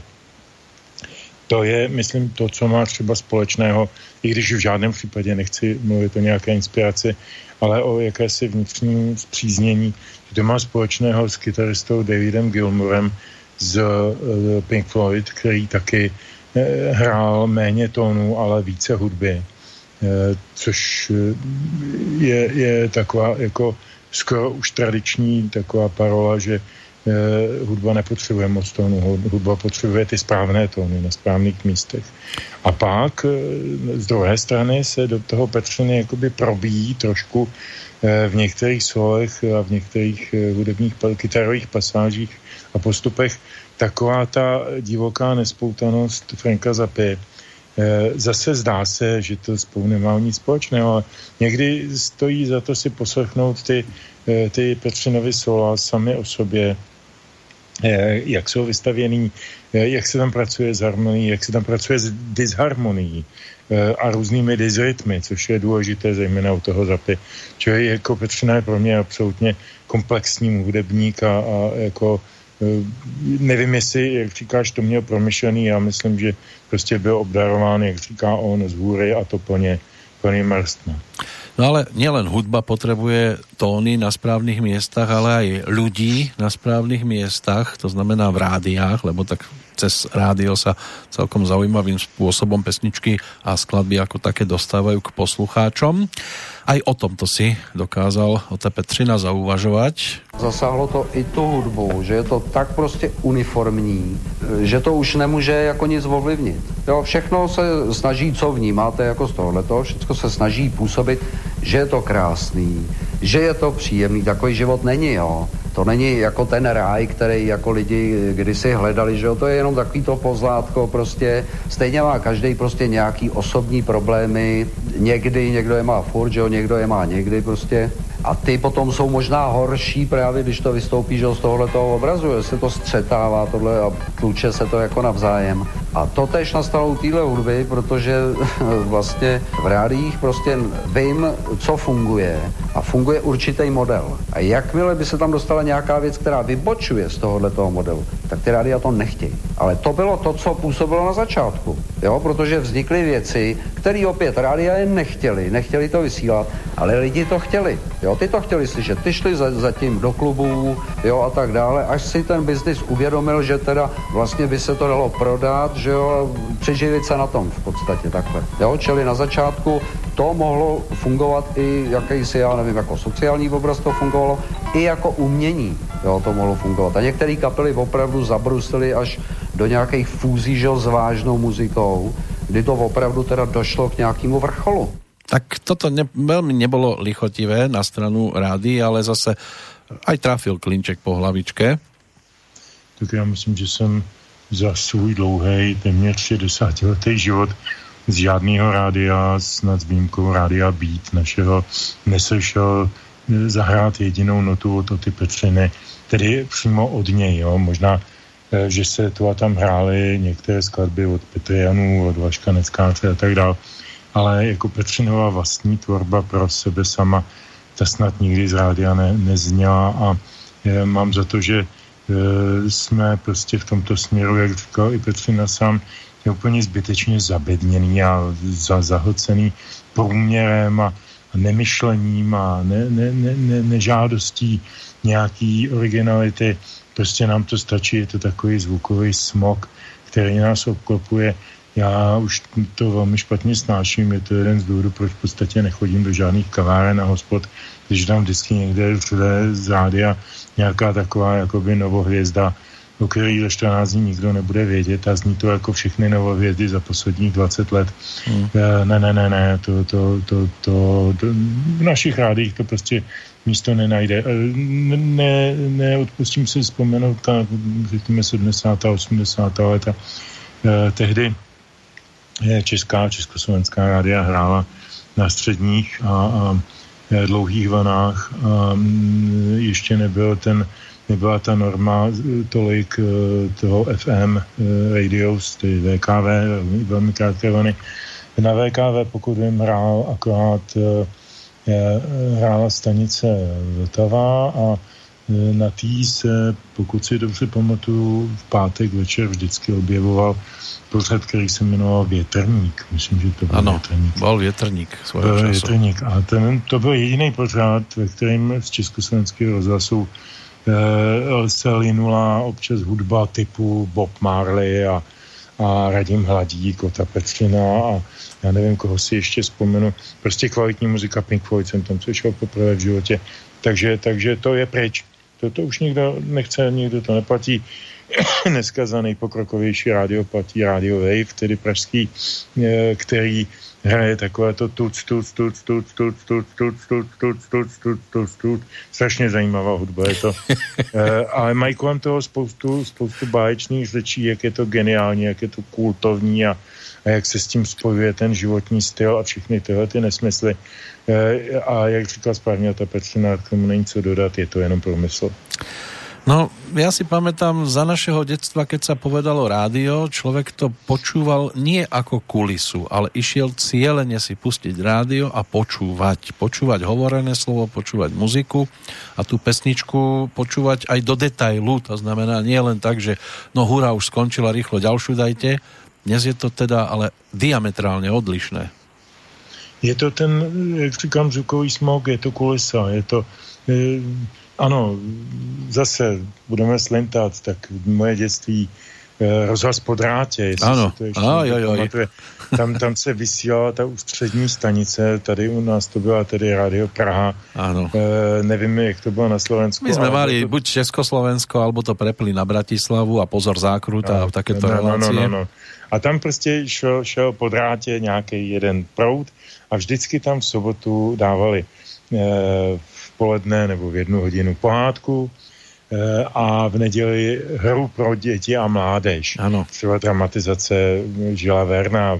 Rozhlasové hry jsme počúvali, jasné. Rozhlasové hry a já si vždycky pamatuju, to jsme bydleli v Chroděmi na malém městě, že jsem si rozložil takovýto zahradní lehátko pod kuchyňský okno. Na kuchyňský okno jsem si vyložil ten rozhlasový přijímač, taková velká dřevěná bedna to byla, s jedním kolečkem jenom na hlasitost, protože to nemělo žádné ovládání do nových délek. A teď jsem poslouchal úplně zbožně tu hru pro mládež, mě bylo 11, tak jsem poslouchal ty Verneovky a bylo to úžasný, byl to takový krásný bod v tom denním programu, že se na to člověk těšil 2 dny dopředu a ještě z toho 2 dny potom žil. To já myslím, že dneska už neplatí. No a to nielen rozhlas Podrôte, ale aj tranzistory boli v kurze a tak na záhradkách v podstate každý mal síce tú istú rozhlasovú stanicu naladenú, lebo veľa ich vtedy ešte v ponuke nebolo. Každý si to aj vypeckoval podľa seba, ale v podstate sa tí ľudia snažili to počúvať. Nemali to len ako tú kulisu. Já si pamatuju, jako když mi bylo asi 10, tak jsem dostal první magnetofon značky B4 nebo B400 nebo takový nějaký páskový, cívkový magnetofon monofonní kvality, který byl na svou dobu o něco modernější než ty předchozí Sonet Duo a podobně. A my jsme v té době dělali docela dobrou elektroniku tohoto typu. Škoda, že jsme to všechno přenechali Japoncům a Číňanům. No nic, no a pamatuju si, že protože nebyly dostupné západní desky nebo nic takového na trhu, to až později o něco, když se začalo chodit na ty burzy a tak. A teď se ty desky nahrávaly, že na ty pásky a doma se to dralo. Tak já si pamatuju, že jsem vynalezl, měli jsme nějakou televizi takovou prastarou, a vynalezl jsem na ní zdívku, do které se hodila ta 5kolíková ta šňůra, která to propojila s magnetofonem a na určitém kanálu na té televizi jsem si navolil rádio Hvězda. Ano. Dnešní radiožurnál český. Ano. A na té Hvězdě bylo zvykem v dopoledních hodinách, než byla zákruta v 1 hodinu, kolem poledne, tak předtím bylo vždycky hlavní a o půl byly nějaký krátký zprávy a mezi tím byly 2 hudební bloky, vždycky 4 písničky a 4 písničky a jedno byl socialistický interpret a jedno byl nějaký kapitalistický. A přesně a já jsem seděl doma a nahrával jsem, jak ty nadšenci v 60. letech ten Luxemburg, protože tam hráli třeba Eagles, hráli tam Donovena, hráli tam Lokomotiv GT, hráli tam Omegu. Prostě věci, které normálně běžně nebyly, že já jsem vlastně i díky rozhlasové stanici Hvězda přicházel k těm věcem a on si toho člověk pak víc vážil, když mu to dalo nějakou tu práci vymyslet, to propojení, natočit to, vybrat to, počkat na to, strávit s tím ten čas a pak si to nábožně poslouchat kolem dokola těch 5 písniček od toho Donovana do dneška je umím do poslední noty. Áno, my sme tak robili, keď bola vysielaná relácia Maratón z Košíc. To bol taký zábavný program, kde sa púšťali vtedy novinkové single. Boli to väčšinou také tie popové pesničky, ale pre nás to bolo tiež úžasné si k tomu rozhlasu pripojiť cez tie 5kolíkové šnúry nejaké to zariadenie, či už to boli kazetové magnetofóny alebo tieto kotúčaky.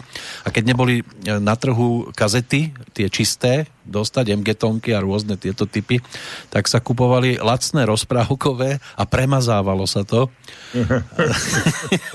Lebo tie boli najlacnejšie a boli aspoň ako tak rozprávku sme si vypočuli a teraz pozor, ide sa nahrávať muzika na to. Ale musela sa taková tá dírka v tom...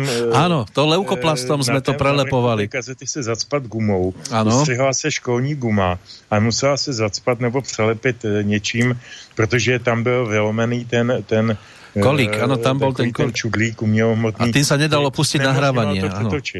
Áno. To bolo možno aj ochrana pred tým, aby si človek nechtiac nezmazal, čo tam mal natočené. Čiže keď sa to nahralo tam potom tými pesničkami, tak vtedy sme to odlepili, aby sa nám to nevymazalo, lebo to by bola tragédia pre nás vtedy. No boli to krásne časy, aj tie 80. roky po tejto stránke, romantika tohto druhu. A my si to ešte pripomenieme jednou pesničkou Otu Petřinu, lebo potom už zmeníme hlasy. Písnička je opět z toho alba Pečeť, jmenuje se Odchod.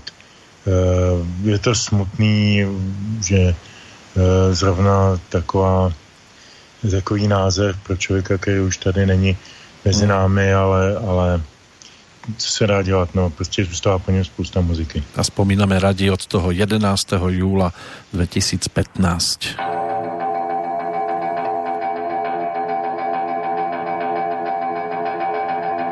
Kufry 2. zánovní, šaty skříní zmačkané, ve dveřích domovních zůstal stát. Překročí Rubikon, nebo dá si čelem vzát. Co pirát, na něm sotva záleží, smí jen přežít, nepřežít. Překročil Rubikon, kufry slétly na chodník, přesto má záda dál skrbená. Myslí své, zřejmě on má teď prázdno nechtěné. Pojď ženě, z kufrů cítím tíhutích těch pár košil a pár knih.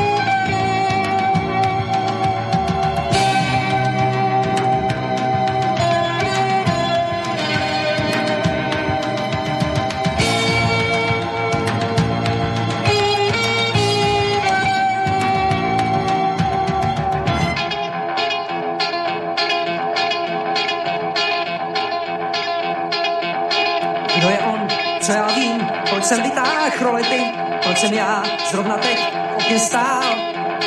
Známý dům protější býval dál než planety. Přemýšlím, kdybych já, jak on tam stál, co bych já si sebou vzal.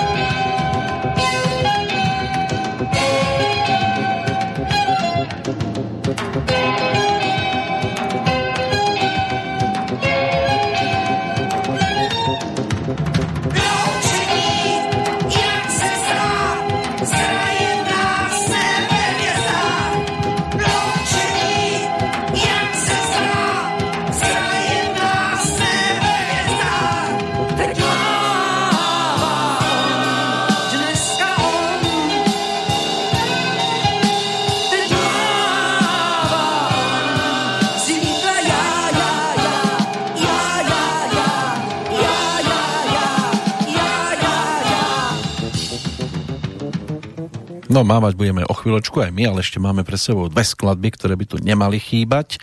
Už aj z toho dôvodu, že teda Ota Petřina nebol iba interpretom vlastných pesníčiek, ale písali ich aj pre iných.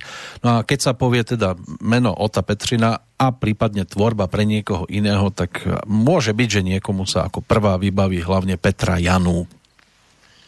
S Petrou Janu spolupracoval Petřina od jejího začátku. Myslím si, že byl absolutním spolutvůrcem zvuku a takového toho naladění jí jako zpěvačky. Ona byla velice taková originální ve svém outfitu, měla takový obrovský afro a kožený takový až metalový oblečení. Na té první desce byla vyfocená, nebo na jedné z těch desek byla vyfocená s motorkou a byla taková stylizovaná do toho rockového hávu, i když některé ty písničky byly tak na pomezí rocku, rock'n'rollu, popu, takové jemnější muziky. Mluvím o desce Motorest. Když vznikla tahle deska, to jsem byl opět v té Chrudimi, v tom divadýlku, jak na tom SBB a na dalších věcech, tak jsem na tom byl na jejím prvním koncertě tam u nás ve východních Čechách. A bylo to strašně příjemný, protože najednou zase na pozadí různých takových těch běžných estrádních zpěvaček, já žádnou nechci urazit, určitě udělají všichni spoustu dobrý práce pro někoho, komu se to líbí, ale pro mě to nebylo. A najednou se mi tam objeví teda Petra Janu promine taková furie, která tam prostě rozjede docela slušnej rockovej nářez. Takový podobný iniciace jsem zažil o něco později na prvním koncertě, který jsem viděl s Janou Kratochvílovou, což zase byla taková malá střelená holka oblečená do sítí a do různých ptákovin.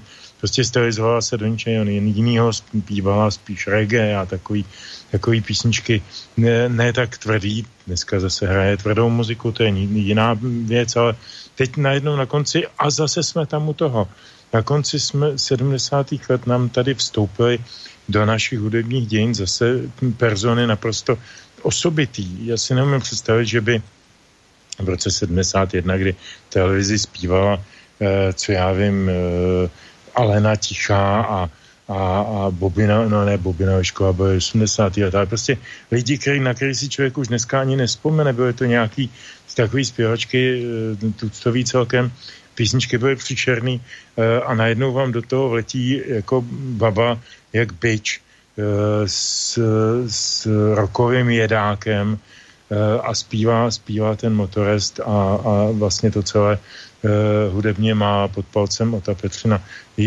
To byl úžasný vstup do kariéry, nakonec vydržel ještě další desky Exploduj a Já a my, a který dělali spolu s Otou Petřinou, pak se k tomu spolupráci ještě později vrátili na jiné desce, ale ty ústřední, ty hlavní byly tyhle ty tři. Já na to vzpomínám strašně rád. Tak ona už šokovala aj v dobrom slova zmysle na Líre v 76., kde predniesla pesničku Stromy. Tam si tuším nejakú cenu za spevácky výkon a nejaké aranže odniesla, ale to nebola práca ešte o tú Petřinu.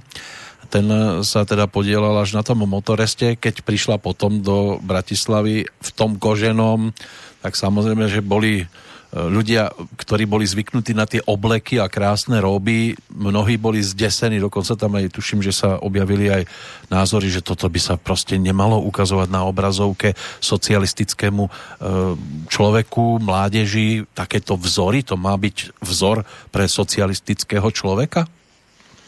No, naštěstí těch vzorů tady bylo čím dál více, takže naštěstí se ze socialistického člověka nestal blbec, ale člověk myslící a cítící a vnímající estetické kulturní hodnoty. No a ta Petra Janu určitě k ním patřila. Ona si pak vzala za manžela Michala Zelenku, což byl dlouholetý, bohužel dnes už nežijící, dlouholetý šéf asociace provozovatelů soukromého rozhlasového vysílání a jeden z vlastně prvních soukromých provozovatelů rádií soukromých po roce 91, když to zákon umožnil. A Michal byl taky takový zvláštní její protipol, takový jako sarkastický, příjemný její společník, takový parťák, jako hezky se s ním kecalo, byl inteligentní nepředstavitelně a pracovitý. Takže s tou Petrou Janu dali dohromady krásný dueto nebo duet životní. A on ji potom možná nasměroval trošku víc k té popové hudbě, ale to sem nepatří.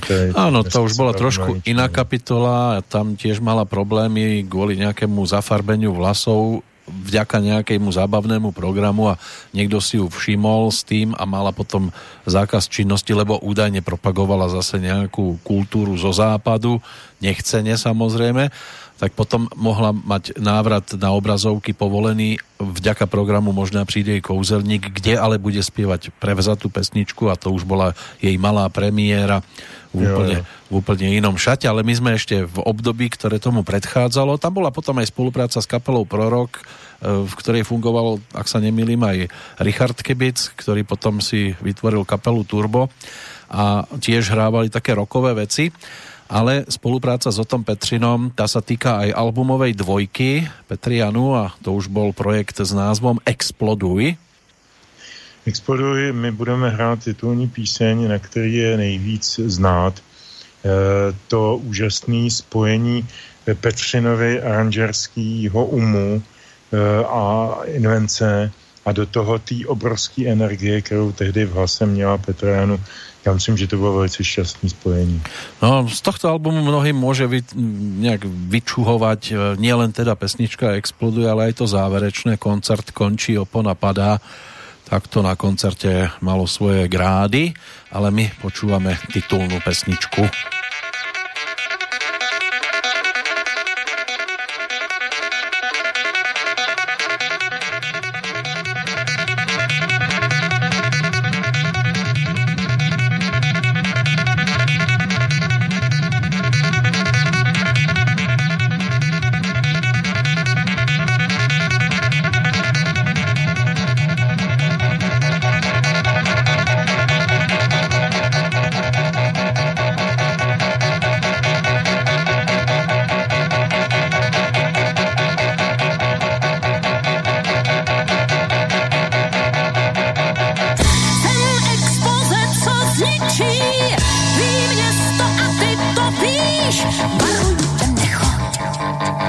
ke mně blíž. Jsem černá rukavice, jsem smok, co padá sem. Nemyslíš, že tušíš, jaká jsem.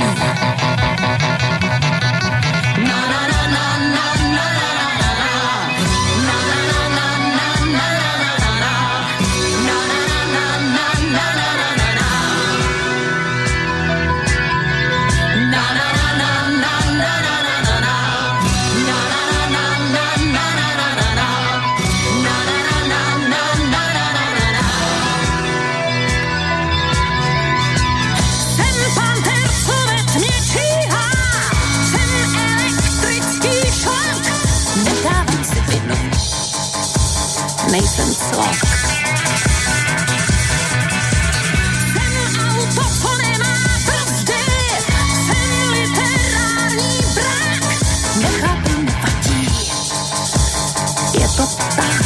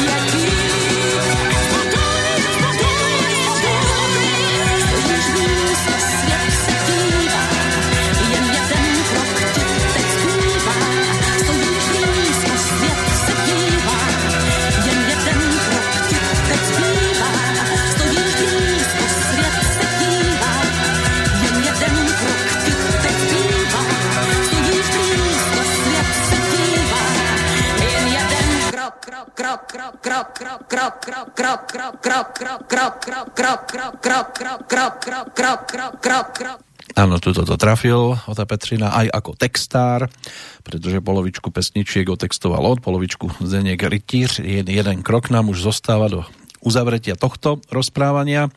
Práve na túto tému na albume je možno počuť aj hlas DJ-a menom Oskar Gottlieb. To bola taká zaujímavá postavička, ktorú si mnohí vedia vybaviť napríklad vďaka pesničke Žhavil Béďa, žhavil drát. To je z tých legendárnych básnikov, kde sa práve tento pán objavil, ale teda bol aj súčasťou nahrávania tohto albumu ako disc jockey, samozrejme len tak výnimočne sa tam objavil. A hlavnou hrdinkou teda Petra Janu, autorom pesničiek Ota Petřina, na ktorého dnes spomíname a spomíname aj na jeho úvahy o muzike. ktorú podľa neho teda robí každý a niektorí by si možno zaslúžili aj po prstoch. Dneska jsou ty kritéria bohužel takový, že tady by to mělo být takovýhle a tady by to mělo být takovýhle, jo, a vrtá se v tom kde kdo prostě a hlavně lidi, kteří tomu vůbec prostě nerozumějí, ani nemají vzdělání na to. Což jako je neštěstí, ale to je zase si myslím celosvětový obrázek tohleto. Jo, který se obráží teďko tady prostě, no. Ten handicap je jenom v tom, že bych řekl, že nejsou nápady. Vlastně to nejdražší na věci, která je, tak je nápad, jo, kulturně. Jo, ať už je to něco novýho nebo jinak něco udělaného, tak je to vždycky, to je podstata, že jo, věci, jo. Když to vemu hudebně, no tak je to motiv, že jo, hudební, jo, nějaká hudební myšlenka. Udělat nějaký posun, jako opravdu někam jinam, tak to nevím, kde by to prošlo tohleto. Čili tím pádem nevím, kde by to vyšlo. Jo, to si možná můžu dělat doma do šuplíku, takovýhle věci, ale to jako nevím, jestli by to někdo vzal, jestli by to někdo chtěl. Ale že jeho muzika bola zaujímavá, o tom sa presviečame aj tými skladbami, ktoré si tu dnes prehrávame. Ešte jeden taký dodatok, čo sa týka uvažovania na tému hudba a že ju robí každý. Protože v tom mládí jako ty nápady najednou vylítávaly jako sami od sebe, prostě to nikdo neví jako odkud. A teď je vlastně musíte hledat, ale to může, já nevím, to souvisí asi se strašnou spoustou věcí, jo. To souvisí prostě s nějakým životním zázemím, s lidma kolem, jo, čili s nějakou společností, prostě ať už z větší nebo z menší společností. To je hrozně faktorů, který jako tohleto ovlivňujou, jo. S tím, co vlastně chcete, jako asi v tom životě, jo. Někdo, já nevím, tak peníze třeba, rozumíte, nebo tak tam to končí, jo, tam už to prostě nejde dál, že jo. Tam už sice může je vydělávat, to jo, jako, ale to už je jiná cesta potom zase, jo, to tam už nemůže jako pokračovat jako v něčem, co by se dalo zařadit jako do duchovna, jo, do nějakého duchovního poslání nebo do čeho. Určite veci ovplyvňujú aj osoby, ktoré sa nachádzajú v našej blízkosti. Môže byť, že také typy ako Ota Petřina by si vystačili aj sami, aj so svojimi nápadmi, ale v tejto relácii by to bez Petra Žantovského tiež nešlo. A teraz, Petře, tak k tým slovám, ktoré boli vyslovené, nejaký dodatok? Já myslím, že to bylo absolutně dokonale řečený a každé slovo navíc je zbytečné. Konec konců my se tady snažíme v tom Trianglu vybírat právě hudebníky, kterým je dáno ze zhůry a nejsou to lidé, kteří se prostě rozhodnou dělat hudbu, ale jsou to lidé, kteří ji nemohou nedělat. A to si myslím, že je strašně podstatné. Ještě, když mám slovo, tak bych opravil jednu dezinformaci. My jsme se dezinformační rádio a čas od času nějakou dezinformaci. Ale my ich vieme aj upraviť zase. Prosím? My ich dokážeme upravovať. Ano. Takže já jsem tvrdil, že Petra Janu byla na albu Motoristů, u Motorky nebyla. Já jsem si to našel, by byla na pozadí archivního automobilu. V automobile, no. Ze 30. let takovýho nějakého veterána, tak to je vše. To sa skôr Viera Špinarová fotila na motorke, pokiaľ si pamätám. Áno. A Dalibor Janda, ten tiež teda motorky využíval. Tak, no, k tomu Oskarovi Gottliebovi, já jsem ho docela dobře znal. Zemřel někdy v roce 2018. 19. 18. Já jsem ho znával jako nesmírně zábavného parťáka, on konferoval každý rok, v Praze se konal zase v té fučikárně takový festival, který se jmenoval Salon tradičního jazzu a on tam konferoval tu hlavní scénu a byla s ním strašná švanda, takže byl to zábavný člověk, specifický, samozřejmě měl zvláštní svoje nějaké vlastnosti, ale prostě určitě to byl první český DJ ze 60. let, byl to prostě člověk, který udělal pro českou muziku strašně moc, takže jsem rád, že si ho zmínil, byť je to vlastně okrajová záležitost k té desce Exploduje. Tak každému ako si zaslúži a ešte pred rozlúčkou, lebo sa dostaneme k reťazkovaniu o chvíľočku, tak ešte mám tu také dve úvahy o tú Petřinu. Najskôr úvaha o svete ako takom. Je takový hezký názor, že země není žádná jako já nevím co, hmota neživá, jo. To je organismus, že jo, to je živá hmota, která docela dobrý je si to představit. To je mikrokosmos, jo, makrokosmos, to, co je toho z velkého, je obsažený v tom nejmenším, že jo, teď to prostě něco jako uzavírá a vlastně to neuzavírá, to do sebe jako navazuje, jako po nějaký spirále, jako kdyby to bylo.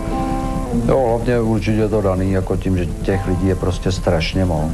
No, kdyby jich bylo, já nevím, 500 000 na celý zeměkouli, no tak to by se těžko mohlo dít to, co se děje, že? A jelikož je jich tolik, prostě kolik jich už se vlastně nikam nevejdou a motají se jeden přes druhýho, no tak prostě to dochází zřejmě jako při každém přemnožení prostě k nějaký katastrofě, no. No něco se posunuje dál, ale nic se nemůže posunout prostě náhlým nárazem.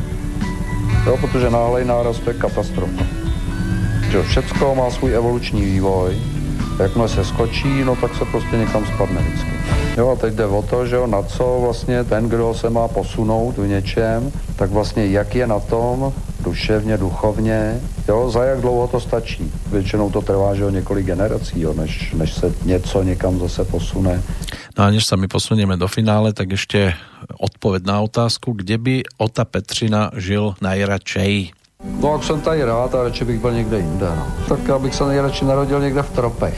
Jo, nemám rád zimu, prostě sníh nemusím vidět, ten mě jako neschází, tak to by mě tak asi vyhovovalo.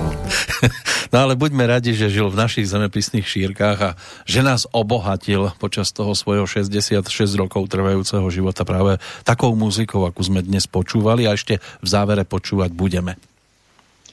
Tak úplně nakonec jsme vybrali právě tu, jak říkáš, retiaskovací písničku, to znamená tu, která napoví obsah příštího Triangelu.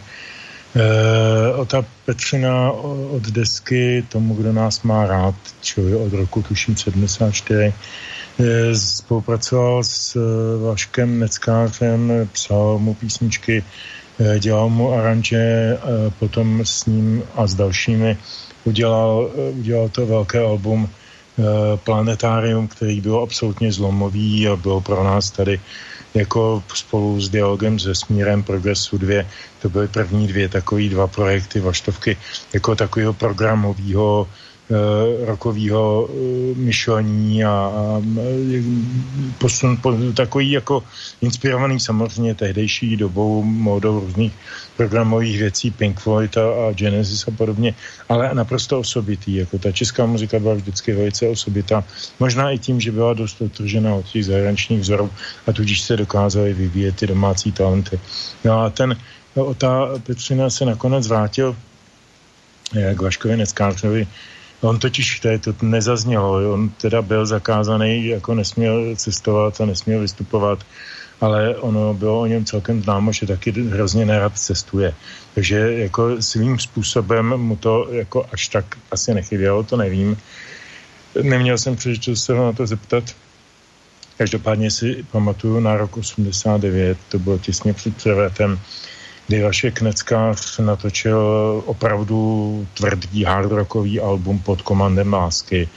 A to bylo křtěný v Průcerně a už tam ten Ota Petřina se svým hárem figuroval na tom jevišti a dominoval tam prostě jako celé té kapele složené z výborných muzikantů a sloužících výbornému zpěvákovi. Bylo to hodně dobré, ale teď bychom se mohli na závěr tedy vrátit a bylo takové jako vyvrcholení té spolupráce Neckář Petřina.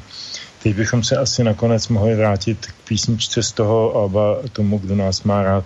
To bylo zvláštní album, protože vlastně posunulo Vaška Neckáře z těch rolí takových doktor Damdidám a šalalalálí a podobných věcí do poloh úplně jiných, mnohem závažnějších, myslících a jako bylo to pro ně jako skutečně stylový a žánrový zlom. Nakonec i ten obal té desky, jaký byl zobrazený starý pán sedící na chodníku, takže to nebyl úplně obraz takového toho radostného socialismu.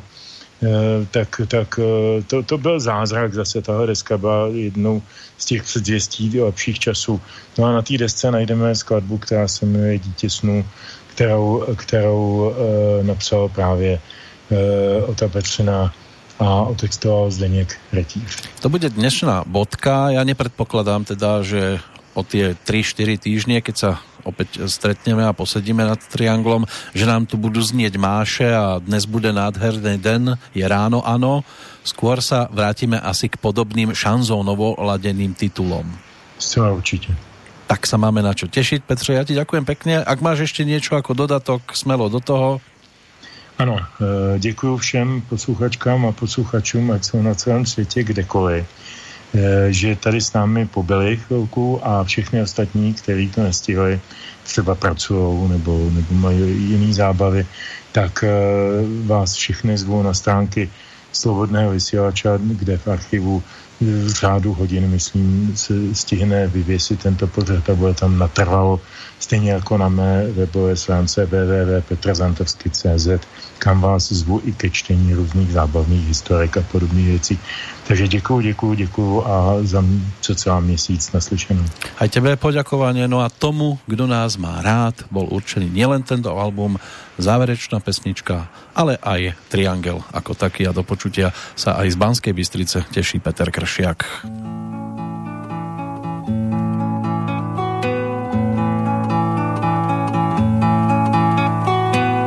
V podkroví, kde bydlíš, nebesům si blíž,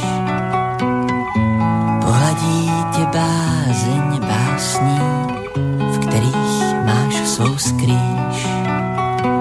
Z obrazu prach padá, milost hudby vrhá stín